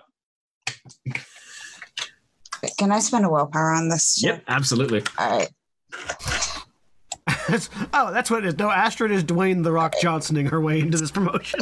I mean, hopefully Dwayne The Rock Johnsoning and not Rocky Maivia. 2 successes. So the crowd is ecstatic for you as you manage to make your way down the ramp and enter the ring in just your street clothes. But your street clothes are good enough for right now, especially as a drop-in. And you find yourself staring face to face with this titan of a woman in sort of like a red scaled leotard with her black hair sort of pulled back into a ponytail. And she sort of looks down at you with this, you're not certain if it's contacts, but she's got these sort of reptilian yellow eyes on. And she looks down at you. All right, let's do this, she says as she kind of goes back into her corner and starts to like stretch out her arms for a minute. I'm just going to ask you to give me, as the bell rings, and we're gonna make this interesting but a little bit quick. Give me a presence and brawl with your professional training dots added. Okay. Quick, William, what's Astrid's entrance music? I don't know off the top of my head. No. I got no idea off the top of my head. We'll have to figure that out for next week. It's an indie promotion, so they don't buy licenses. Just I mean, A, they don't buy licenses. B, they play the big music anyway. Yeah, so they just say, fuck it, we'll play whatever we want. So it's like a presidential rally. Yes.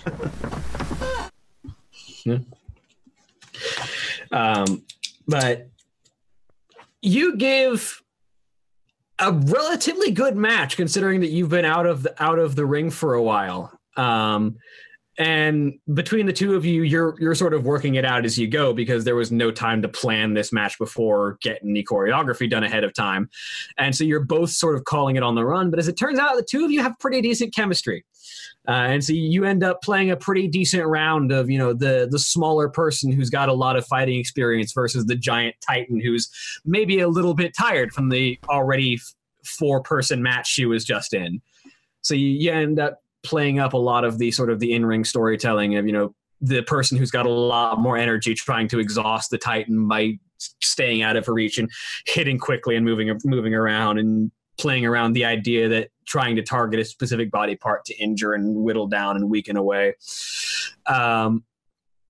And it eventually you sort of both come to the conclusion that it would be more interesting for her lasting story because she's the one that's going to be in this place for a little while if she loses this fight.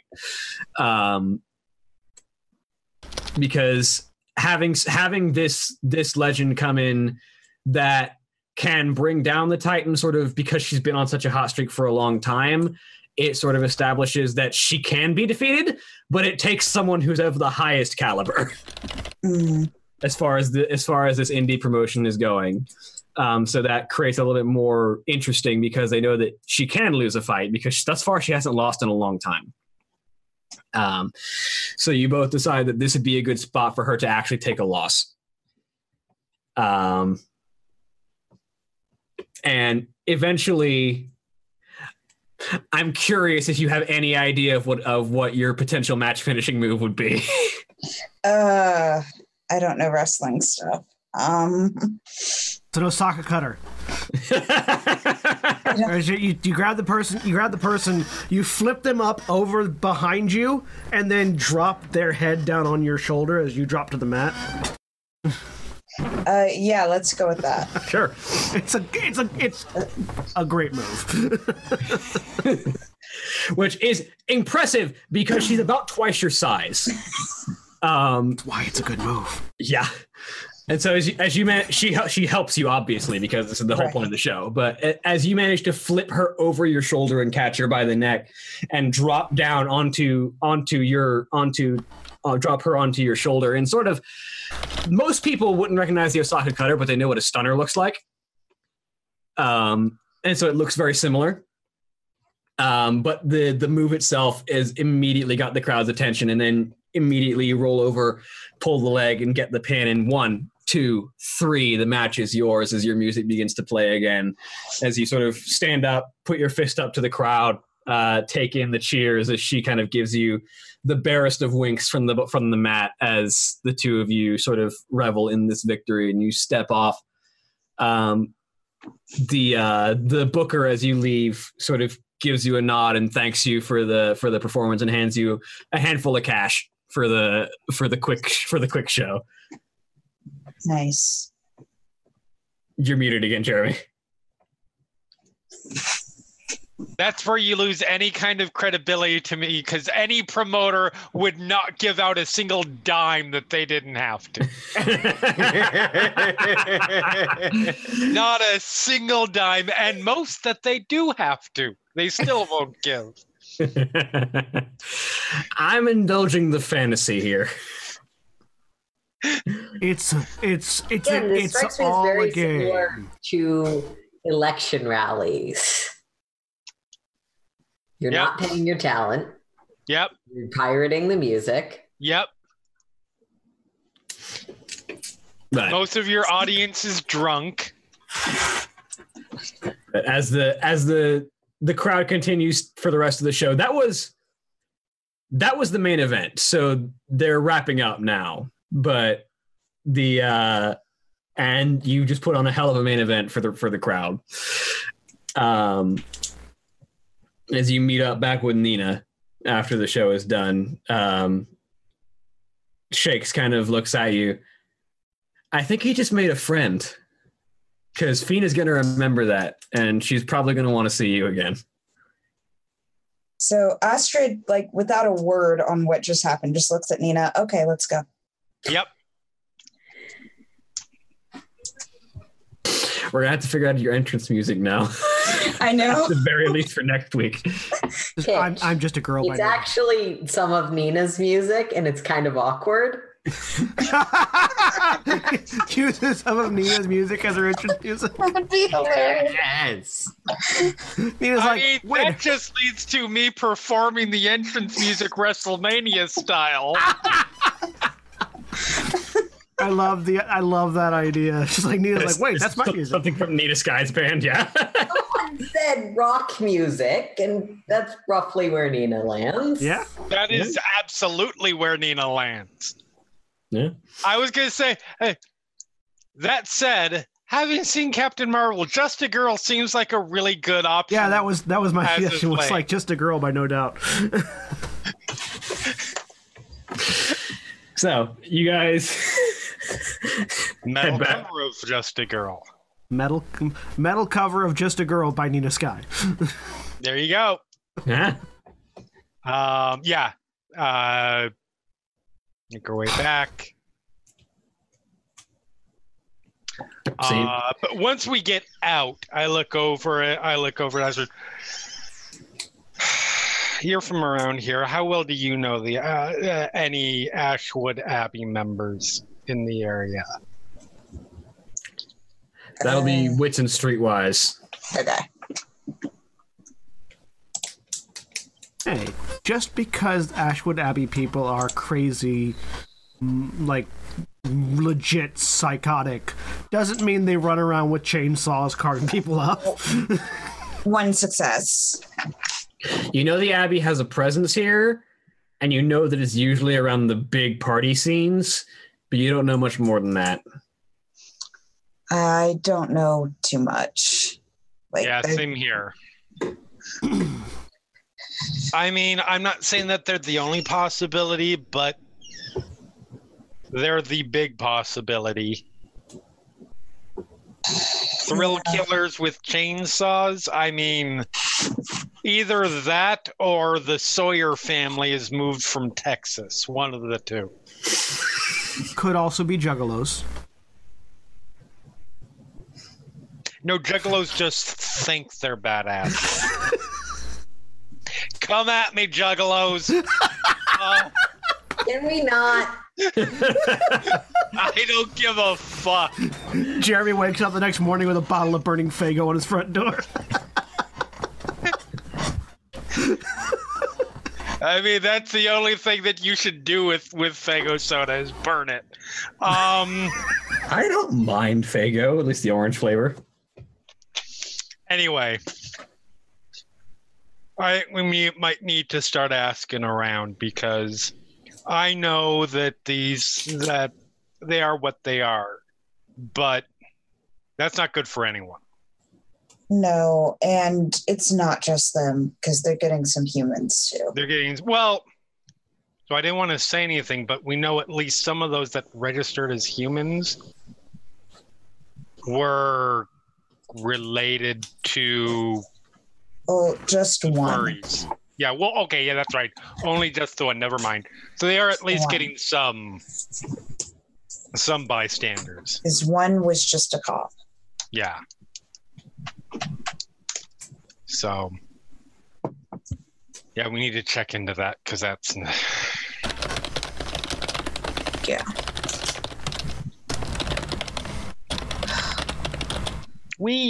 All right. Well, let's head back and see what terrible things have gone on in our absence, because I'm sure something has. I'm sure your place is on fire. Yeah. So it's getting dark by the time that you guys are. It's been dark by the time that you guys are back, because you just got back from a wrestling show. But the You arrive at the apartment. Paul and Eamon have been back for a bit by this point. So, Okay. What is going on when Nina and Astrid arrive back?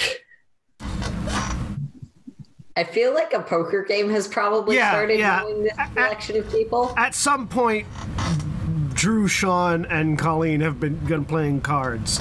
Oh, yeah. Yellow shot twister. And when you start playing, Colleen just kind of puts her hand up. I swear I'm not using magic to determine my hand. Don't worry. You'll see why it doesn't matter in a second, and I'll deal the cards out. And after about 3 rounds, they realize that Drew cannot read people's facial expressions particularly at all. It's fine. Voices goes okay. Faces, no. It's fine. I've been handicapping myself all evening. Glug, glug, glug.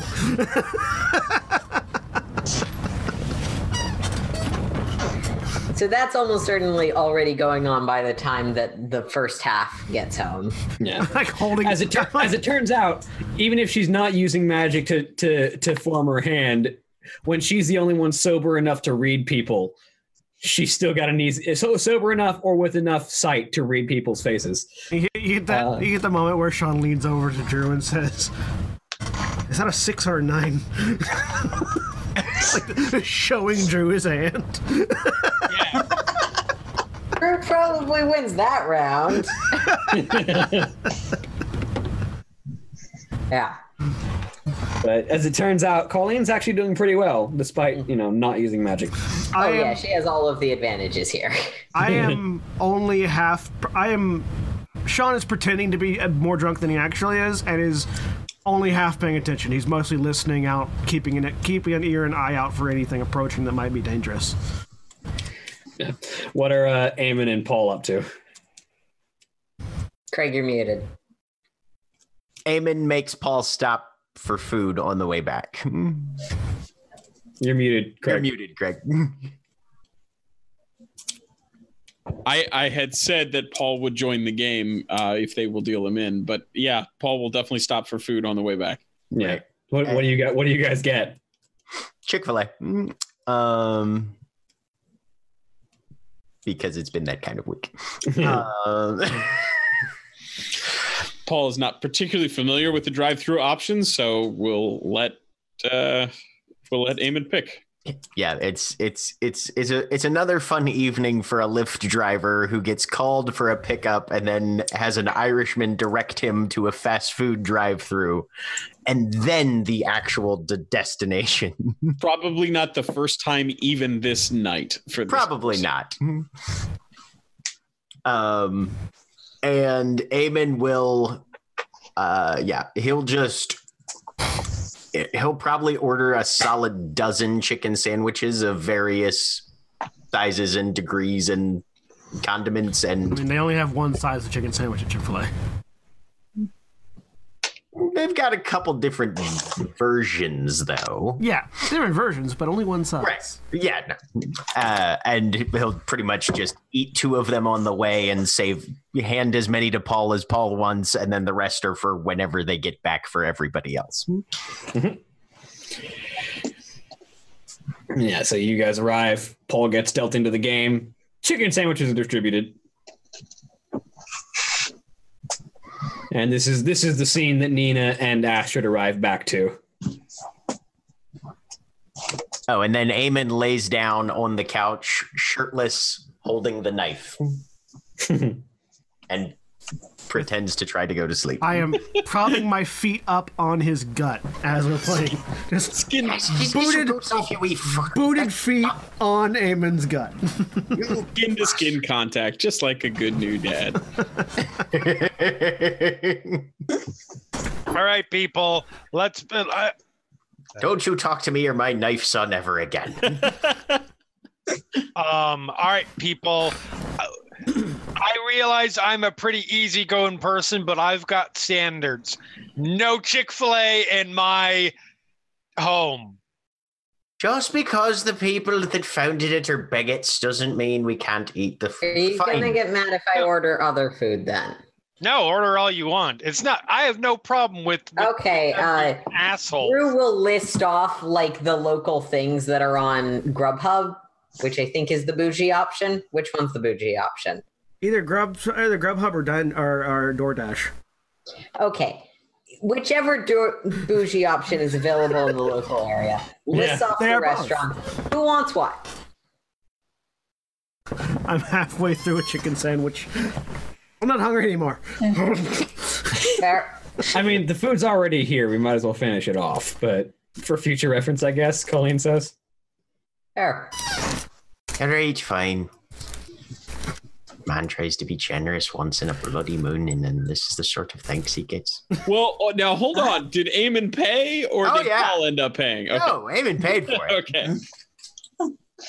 I'm grateful, Astrid said, and she grabs a sandwich. I dedicate my life to our Lord and Savior Jesus Christ, and this is the thanks I get. I look down over at him. Which one of us has the color? I've done more for the church than you have, you bastard.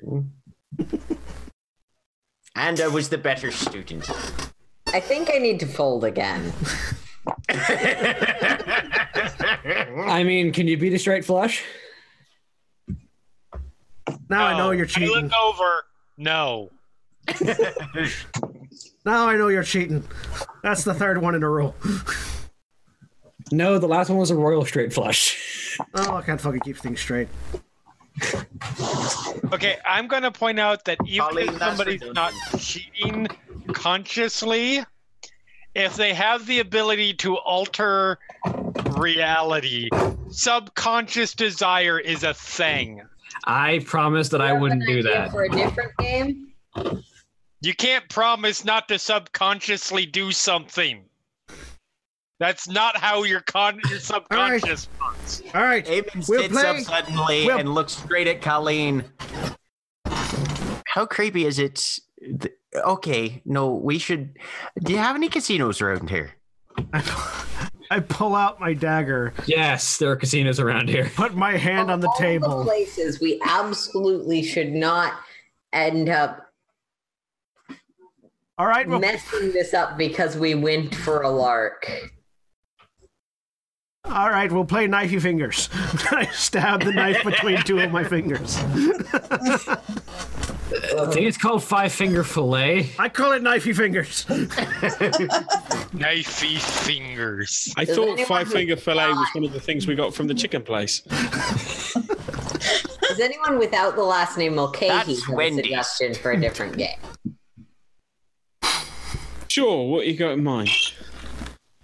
I think he was asking for suggestions, Colleen says. Oh.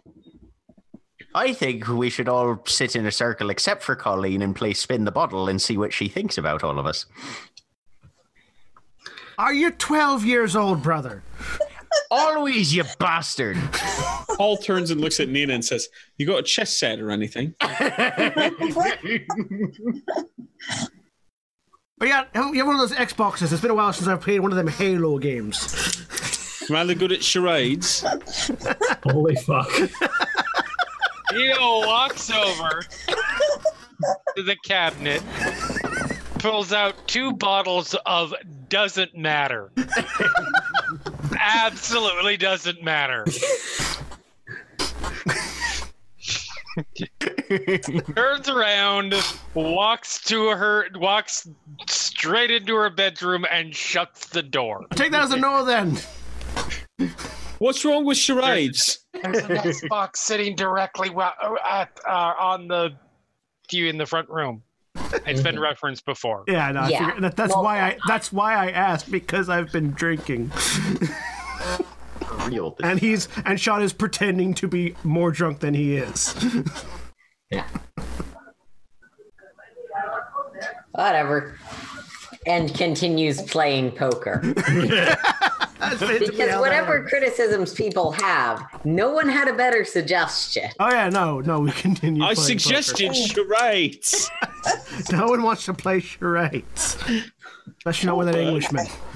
What is this? Imperialism.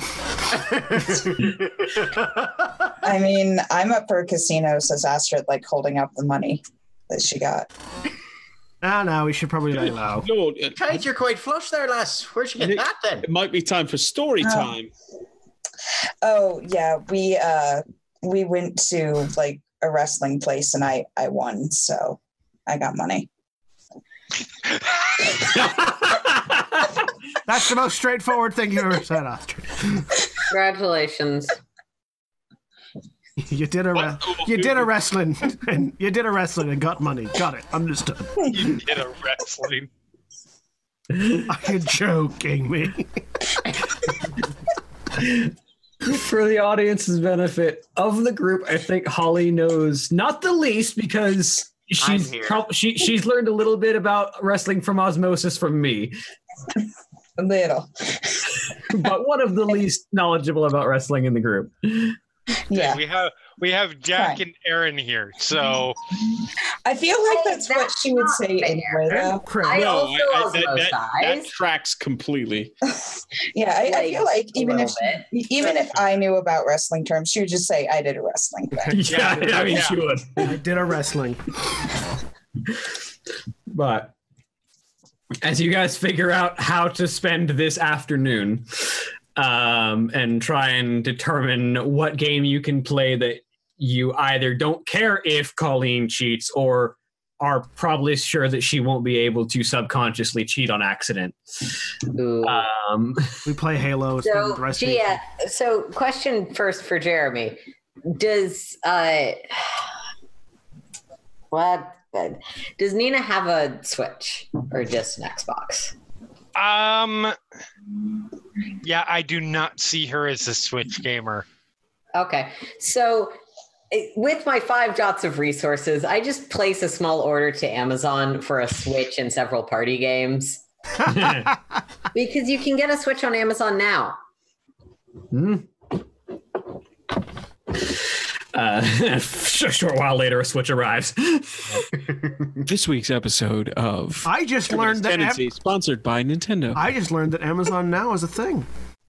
Amazon Now is fantastic, and while I don't encourage you to spend it on impulse purchases of expensive electronics, if you need something really immediately and it's not too late, it's incredibly valuable.